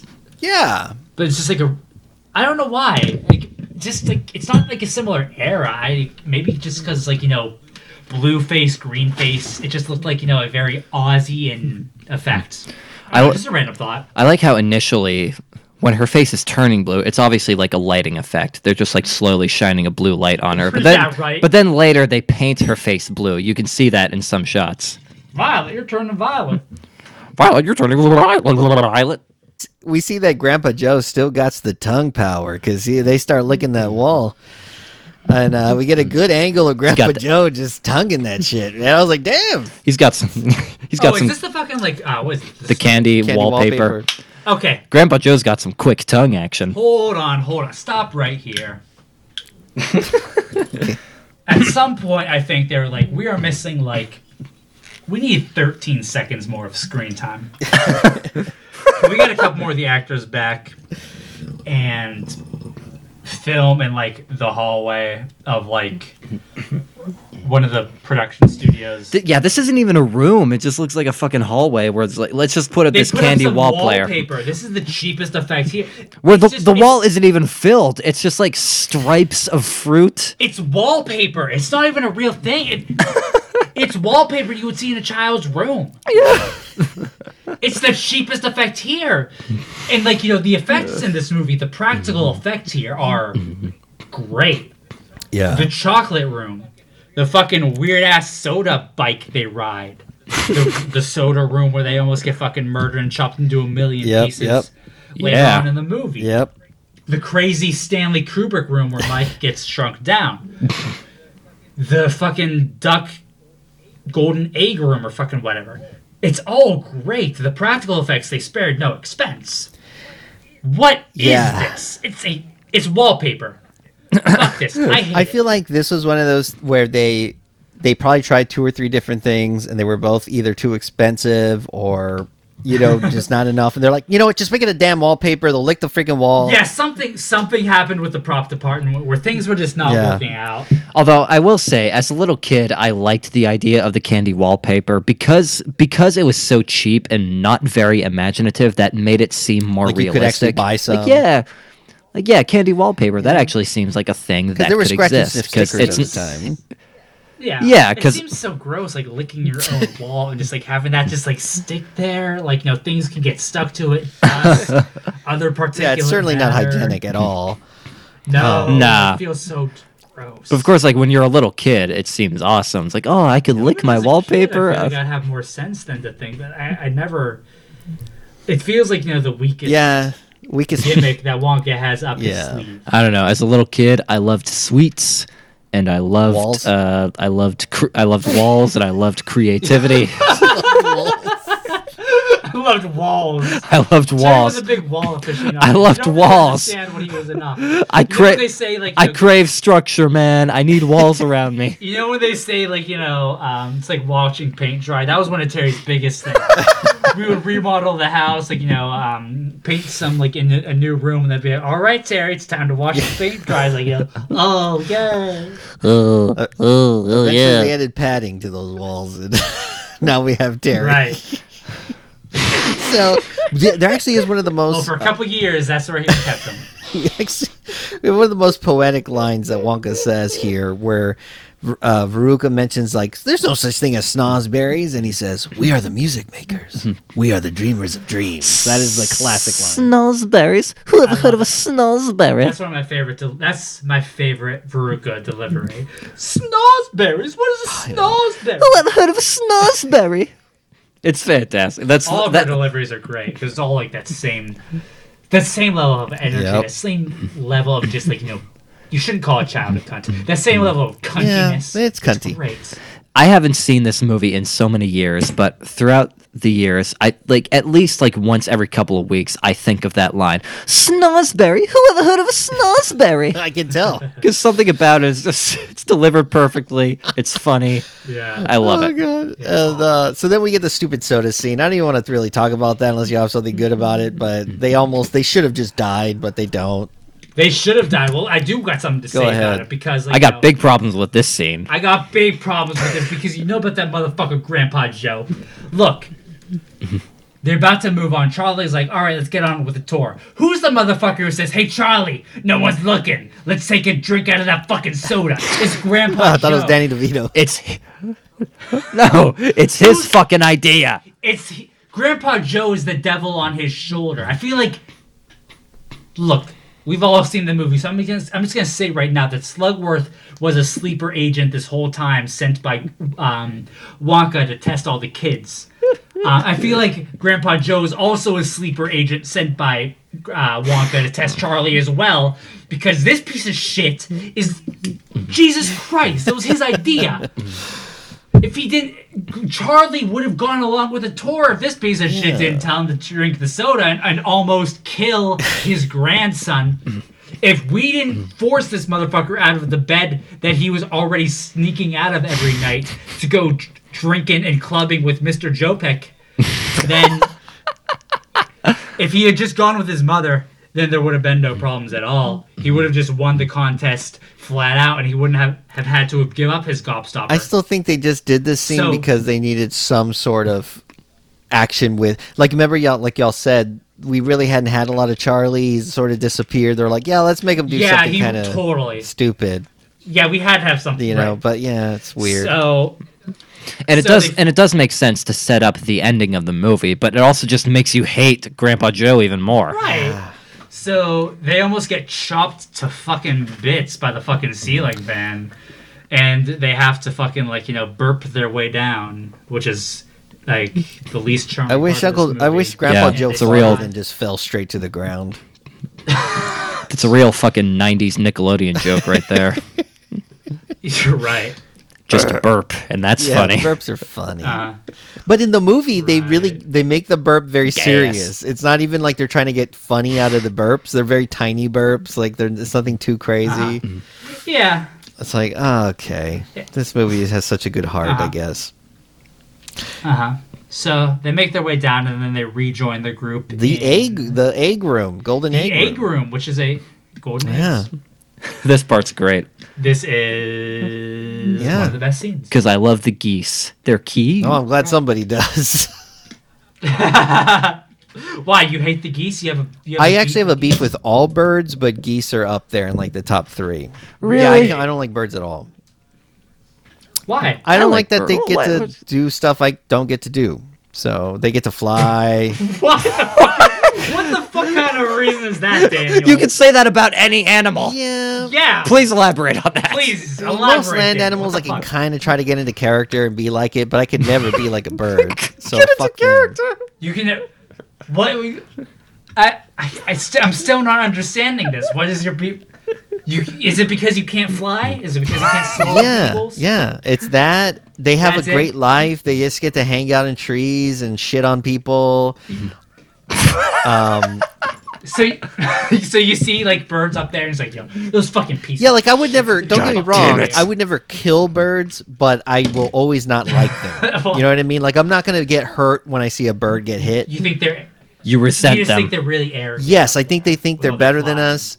And also, I've been attacked by probably 2 or 3 different birds. So you know what? When I was they started it. Is what I'm saying. One of my earliest memories, when I was about like 4.5. I don't know why. My father stopped taking me and my older brother camping. Terry was an infant at this time. Me and my older brother had much more fun than this piece of shit. Well, I got my own bird story to tell right after this. Well, my father used to take me and my older brother, the superior brothers, camping when we were very, very little. Too old to really appreciate camping for some reason. It was really weird. When we were very little, like practically babies. So when I was 4.5, we went camping. And another family friend and his son would come as well. And one of my earliest memories is that family friend's son, who was very rambunctious. And I know exactly compared to us, who were perfect angels and would always listen to our parents, would not listen, which was a total piece of shit, like all the time. Was like chasing geese around the pond, like all throughout the trip. And like this was like the last day, like, you know, probably like around the time we were getting ready to leave. I remember like watching him. This is like a very vague memory, but like this time, I remember watching him do this a lot. But I remember this time, I remember this so clearly. He was just around the lake that we were camping by, chasing these geese. And he was like, one of the alpha geese must have been around. All of a sudden, that geese got mad. Yep. And I saw this chubby little boy start getting the shit beat out of him by a very angry goose. Yeah. And a very large one. It was big. It was big. It was a mama They're goose. pretty intimidating. No. This would have been a male goose. Oh, okay. Yeah, no, it must have been a male goose because like it was like the alpha geese. Or maybe it was a mama goose. I don't know how geese matriarchy works. Yeah. But it started flapping. Oh, it was crazy. This is such like, you know, it's such an early memory for me, but it was so hilarious. I don't know if you've ever seen a young child get beaten by a goose. No, I've seen plenty of adults, but not a kid. No, but it's such a formative memory for me, just seeing him get, like, beaten by it. And I couldn't do anything but just watch. And I just remember being so, like, kind of neutral about it. Like, not being, like, at the time, not being, like, amused or, like, worried. But looking back on it, it's the best thing I ever saw. The funniest thing ever. It's the funniest thing ever. It's funny because, like, I was also attacked by a bird, a much smaller bird, when I was very little. And it's crazy because I actually, like, very vaguely remember this. Okay, so what happened was... so our house, we have this big bush in front of our house, and when I was very little, there was a robin's nest in that bush. Like, this robin was raising, a little family. And at that time, when I was that young, my great-grandmother was living with us, and she would often go out into the porch because you could reach the bush from the porch.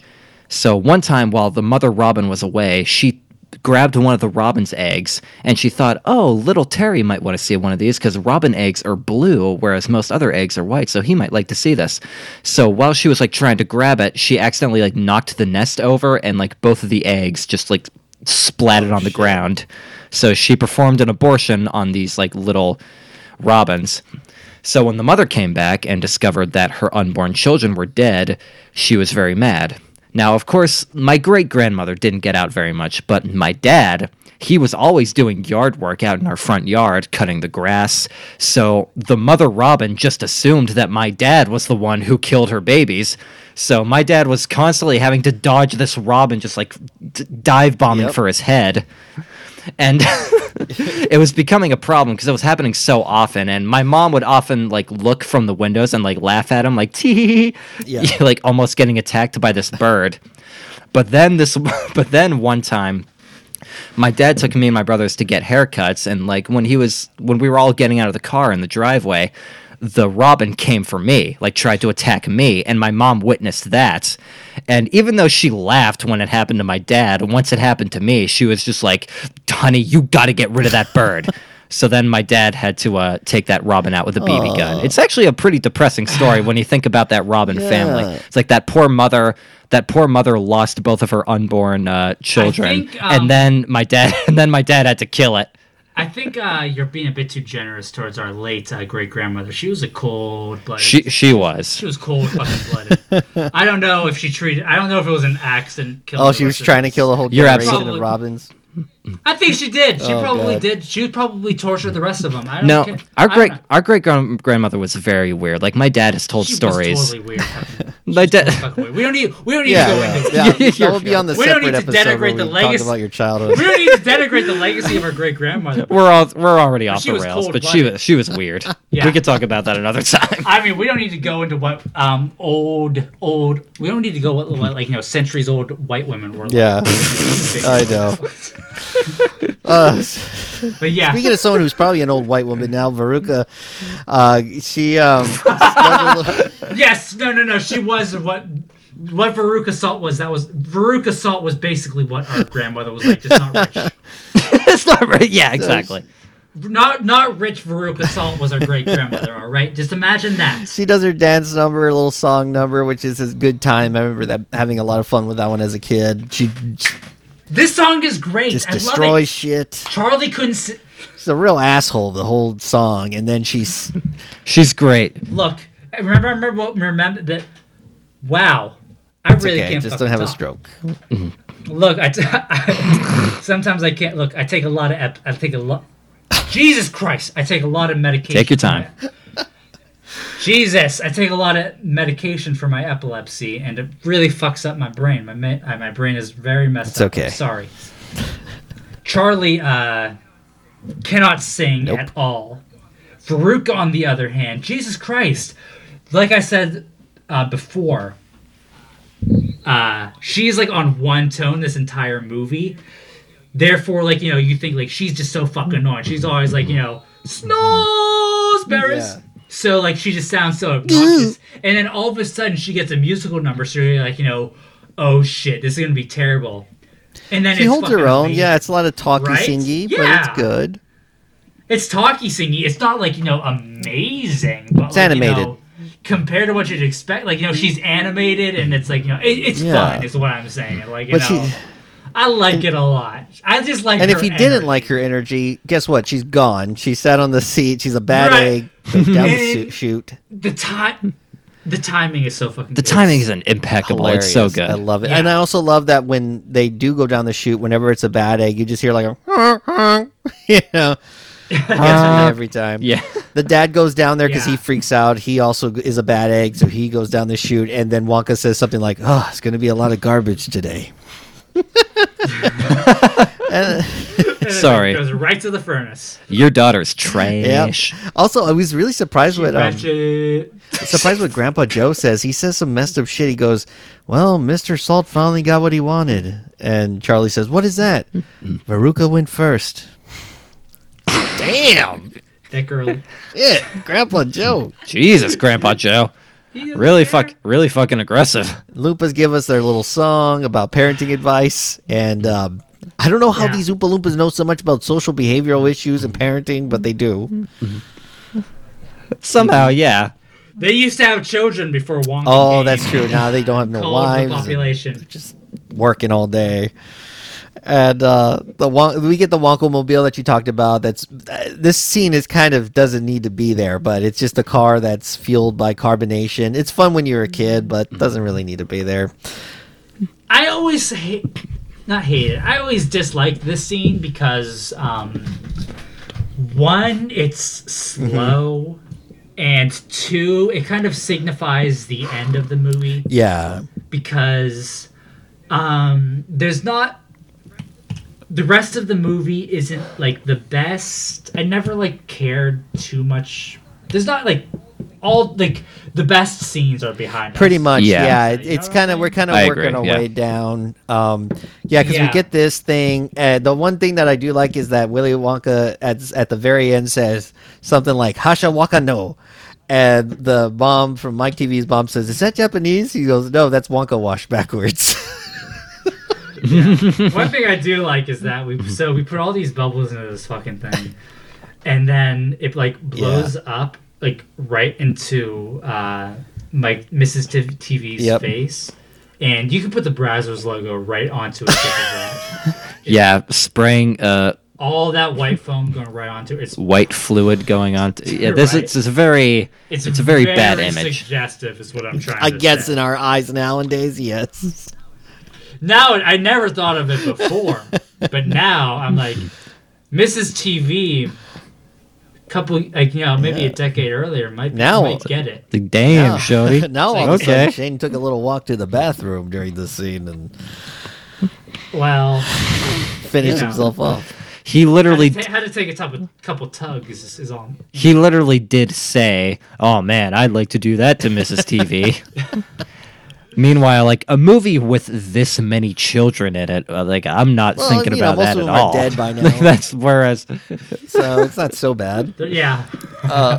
It was just 1970. They're not dead. I think I don't really like Mike TV's scene. I was glad to see him go, but I like the whole ambiance of the whole place. It's like they're in the Matrix. It They is got cool. those jumpsuits, Captain Cold glasses. I thought it Yeah. was like I said before. It's like a Cooper. it's weird, right? bro. I like it though. It's it's very cold and empty and bleak. Yeah, it's something out of Space Odyssey. It reminds me of that. Yeah.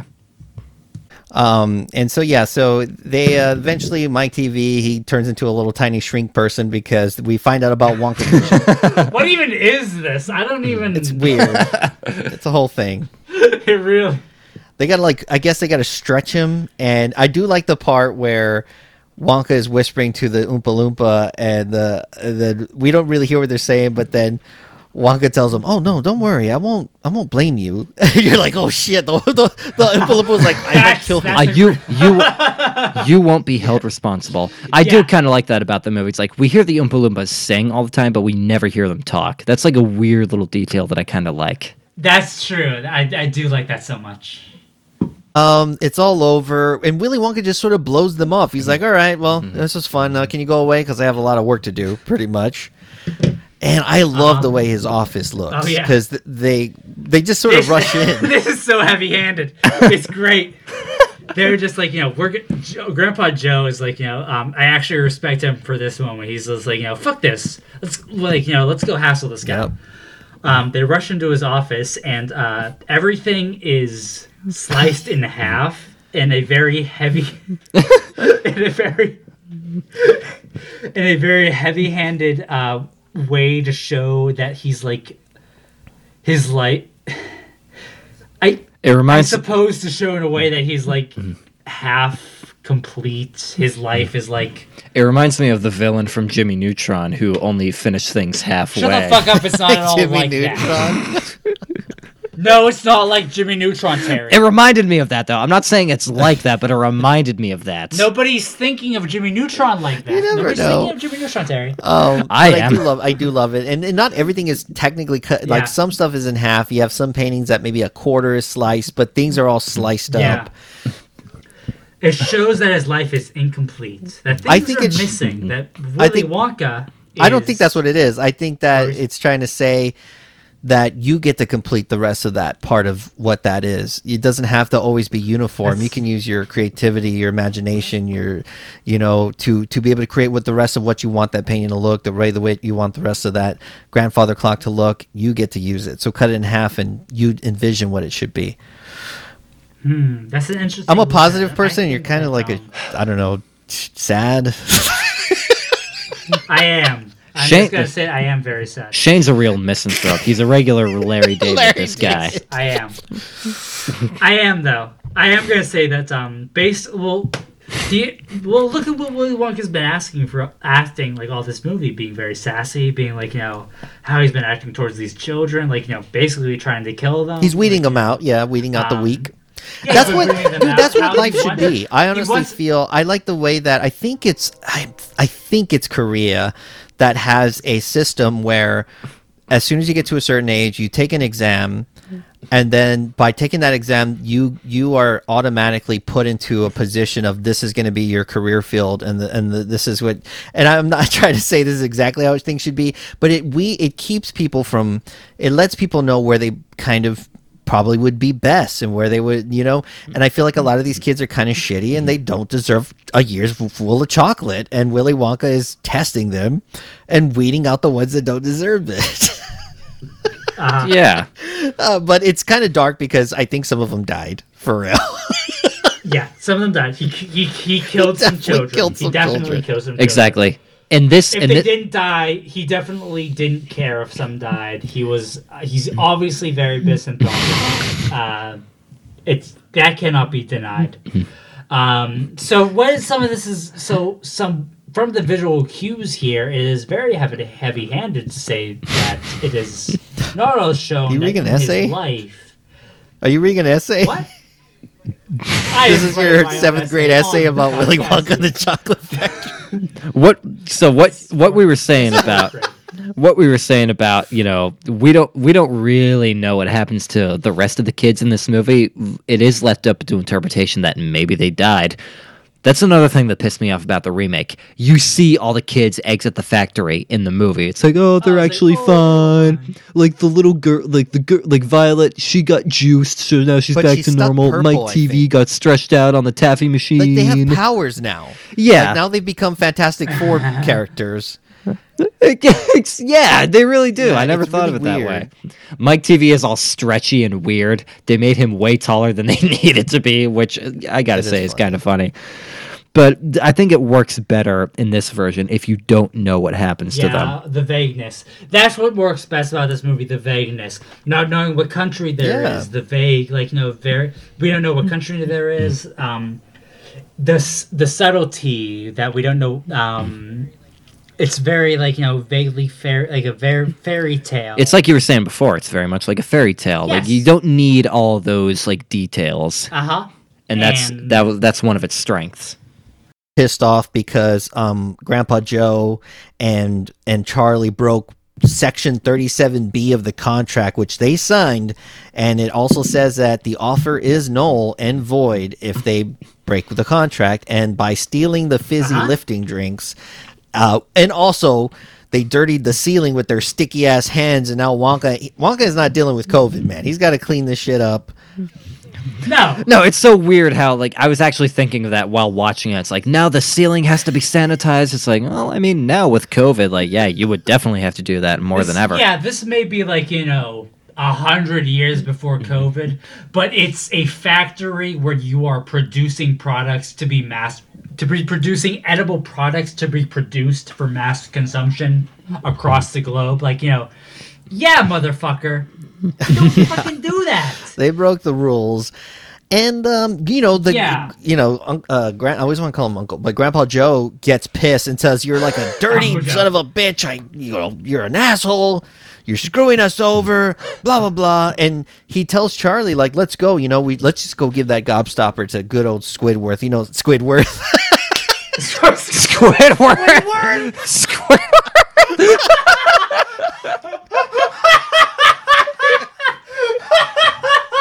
That was accidental. I didn't even mean for that to happen, but that was funny.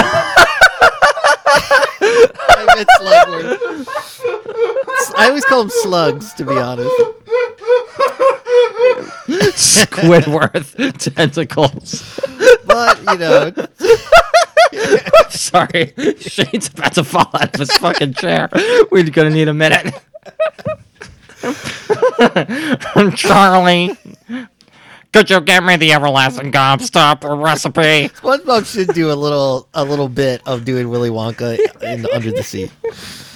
Oh God, sorry about that. This fizzy lifting drink tastes pretty good. But anyway, he goes back. He gives him the gobstopper. He wins. They bring out slugs. I said Squidward again.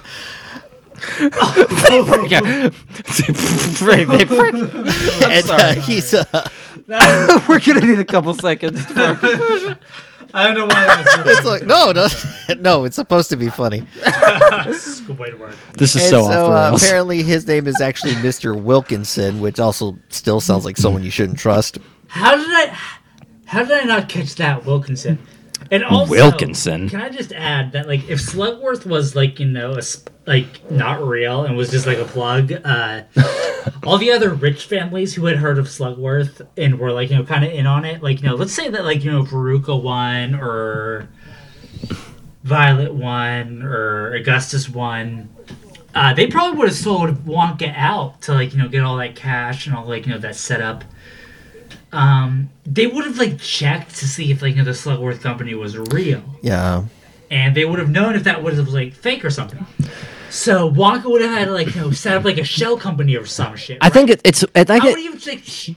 Right? I do think it's actually established in the movie. Like, I don't know if you noticed this, but in the opening scene when they're at the Candyman's shop, in the background you can see a sign that says something like, we sell Slugworth candies here. So Slugworth is actually known as a competing candy company. I It's think just people not don't- as big as Wonka, think- but it is a thing in So the he- universe of the movie. So not only to go so far for this bit, For this bit. this gag. I do like the fact that Willy Wonka is like Batman and he names all his contraptions with his name involved in it. It's Right? Wonka Vader. The Wonka Vader. Okay, let me tell you something about the fucking Wonka Vader. God. It can go back. It doesn't just go up and down. It goes backways. It goes sideways. That's called a ship, you piece of shit. Yeah, and it does somehow, without any propulsion system, float. Yeah. It's an elevator as big as a I battleship. will say this, though. This whole scene, it's legitimately just like charming. Oh, it's beautiful. I like this. This is a great You get ending. the It's so It good. really is just beautiful. Charlie wins, even though Grandpa Joe doesn't deserve to be here because he's a motherfucking piece of shit, and he totally led him astray. Charlie wins, and he gets the factory for being like pure of heart and giving him the gobstopper and like winning. It's a very beautiful ending, and like the factory and seeing the whole town, Charlie Bucket could seeing ride. all of Munich. Charlie Bucket could ride the Nimbus cloud. He's pure of heart. Willy Wonka has found his Robin. Apparently, this feels like Batman now.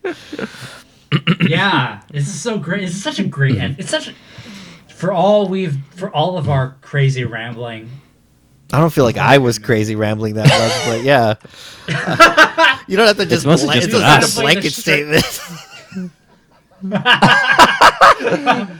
Are you trying to say that we said some crazy things during this episode? Some... couple of things, but I was nice enough not to make you do, the brothers.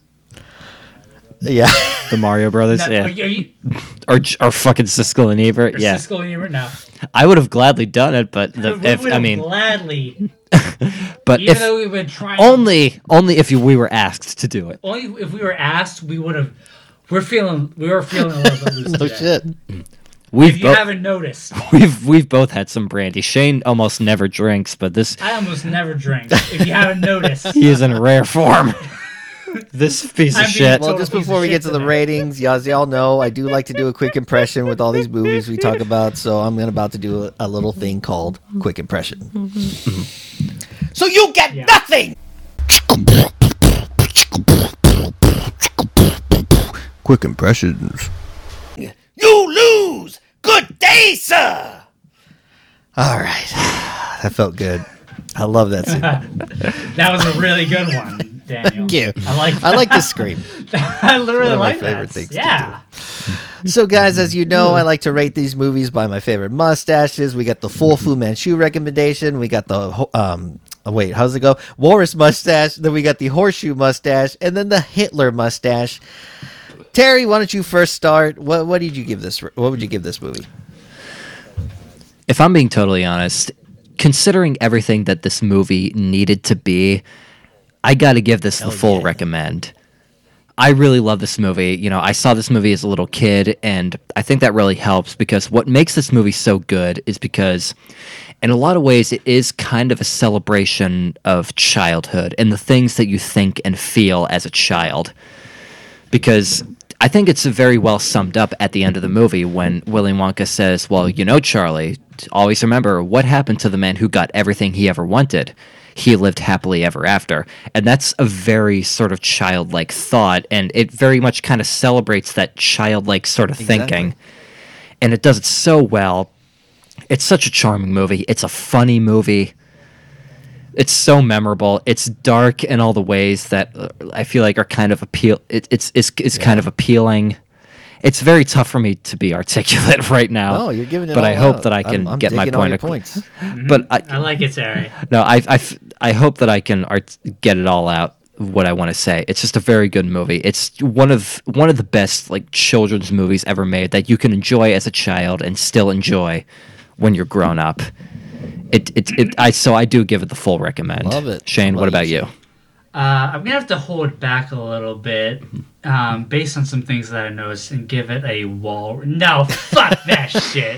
This gets the full racial Fu Manchu. This movie, based on what Terry said, how can you not give this the Fu Manchu? They, really, like what Terry said, it's the Fu Manchu. Yeah. It's such a good... I'm sorry, I can't be poignant, very articulate either, but it's I can't be very poignant today because I'm sorry, I had a long day of work. I had to walk home. I have a terrible cheer up, schedule Charlie. Right now. Cheer up, Mr. Shane. I'm working later hours and I am just walking a lot later, so my podcasting is just not as good as if it was ever good before. I'm not a good host, sorry. But the thing is, Charlie and the Chocolate Factory is a wonderful movie with its subtle fairy tale qualities while also being very grounded in reality. It's very great details of being also being it's a good 70s movie too, while also being not grounded in its time. Yeah. It's just good use of its actors. They're just so charming and God, they're just so fucking good. It's good use of practical effects, but just not dating itself. It's just such a good, viscerally entertaining movie. It's good musical numbers. It's just so entertaining throughout. A lot of people will say, maybe younger people watching it now will say that it's slower, but I think a lot of us who grew up with it cannot possibly say that this has aged poorly. This Yeah. is just a good. It has. fucking Yeah, no, movie, I will guys. say I It's give it the great. full Fu It's a Manchu, great and movie. I do mirror everything that y'all mentioned. It is a big part of my childhood. I had the VHS and would put this tape in all the time. I always had a great time watching it. I always thought it was funny. And then I think what's magical about this film is the older you get, the more you appreciate it, and the more you appreciate different aspects of it. It almost With grows every with viewing. you, or you The grow fact- with it. Yeah. The fact that it's so unapologetically childish in a way. Yeah. Like I was saying before, like it really kind of caters to a lot of emotions, like, just the sense of entitlement and the selfishness that every kid Yes. goes through. But it shows it without, it kind of rewards that. Like, how with Grandpa Joe being like, oh, Charlie, you deserve it because you want it more than anyone else. It rewards a lot of very selfish, childish feelings. And that's what makes it refreshing about it, because I've never really seen many other movies that are like that portray childhood in that way. And yet, I don't feel like it's a bad lesson, though, because No. Charlie, from his material upbringing, is not, he's not a bad child. I think from, like, what its lesson is, Charlie does not come from material wealth. He is poor. No. He is not a bad child. He does not treat people well. He's a virtuous child. He treats his family well. He's always giving. So he has every right from a karmic standpoint to believe that he does deserve that. Absolutely. Even though you should not believe you are entitled to that. Yeah. In some form, maybe you should. No. So No, it makes a lot of sense, man.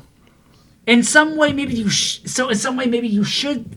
In a way, maybe in a little way, maybe he should get that. Yeah. So at the end of the day, Charlie does get it, and we feel like we should be rooting for him because I do know what you mean. So, thank y'all exactly so what you much I'm for not being too, yammering I with had me a- about this movie. I yammered a bit It's too okay. much. I don't usually dip into Terry's, his secret stash of spicy water.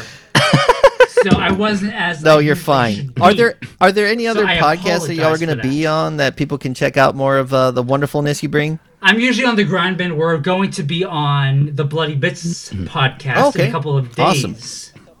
Yeah, So that will a probably couple of be weeks, out, more like. in a month or couple so. of, when are we going to be on Bloody Bits? It's Oh, gonna be yeah, well, it's going to be released. it's gonna be later next month, so it's gonna be released later than that. It'll be a Right, couple so just months keep an before the eye next out. time we're on gonna the be Bloody recording Bits. it, right. Rather, we should say we're recording in a couple of days. Yeah. Released in a Okay, couple cool. of days. And the listeners do know about Bloody Bits. If y'all don't know, check out bloodybits.com. You got Eddie Right. the Axe as the host, and y'all know Tim Yobo very well. Yes. He is the co-host. So wonderful, man. Tim, yeah, And as y'all know, y'all Tim, can find yeah. the Podcastio at Mustachio Podcastio on Instagram and Podcastio on Twitter and mustachiopodcastio at gmail.com. If you want to email me any movie suggestions, or if you want to be on the show like these two sons of bitches, you're always welcome to be on the show. And again, guys, thank y'all so much for talking about this movie with me. I truly appreciate it. I had a great freaking time, man. It was a blast. I loved being on here. We hope we Yeah. can come back on soon. And I know what movie we're doing the next time. We won't spoil it, but we know what movie we're doing the next time we come on here. Do we? So we hope. No, we did. I'll tell you when we stop recording. You'll remember immediately what I tell Well, you. we'll check y'all later. Bye. Oh, I remember. Yeah.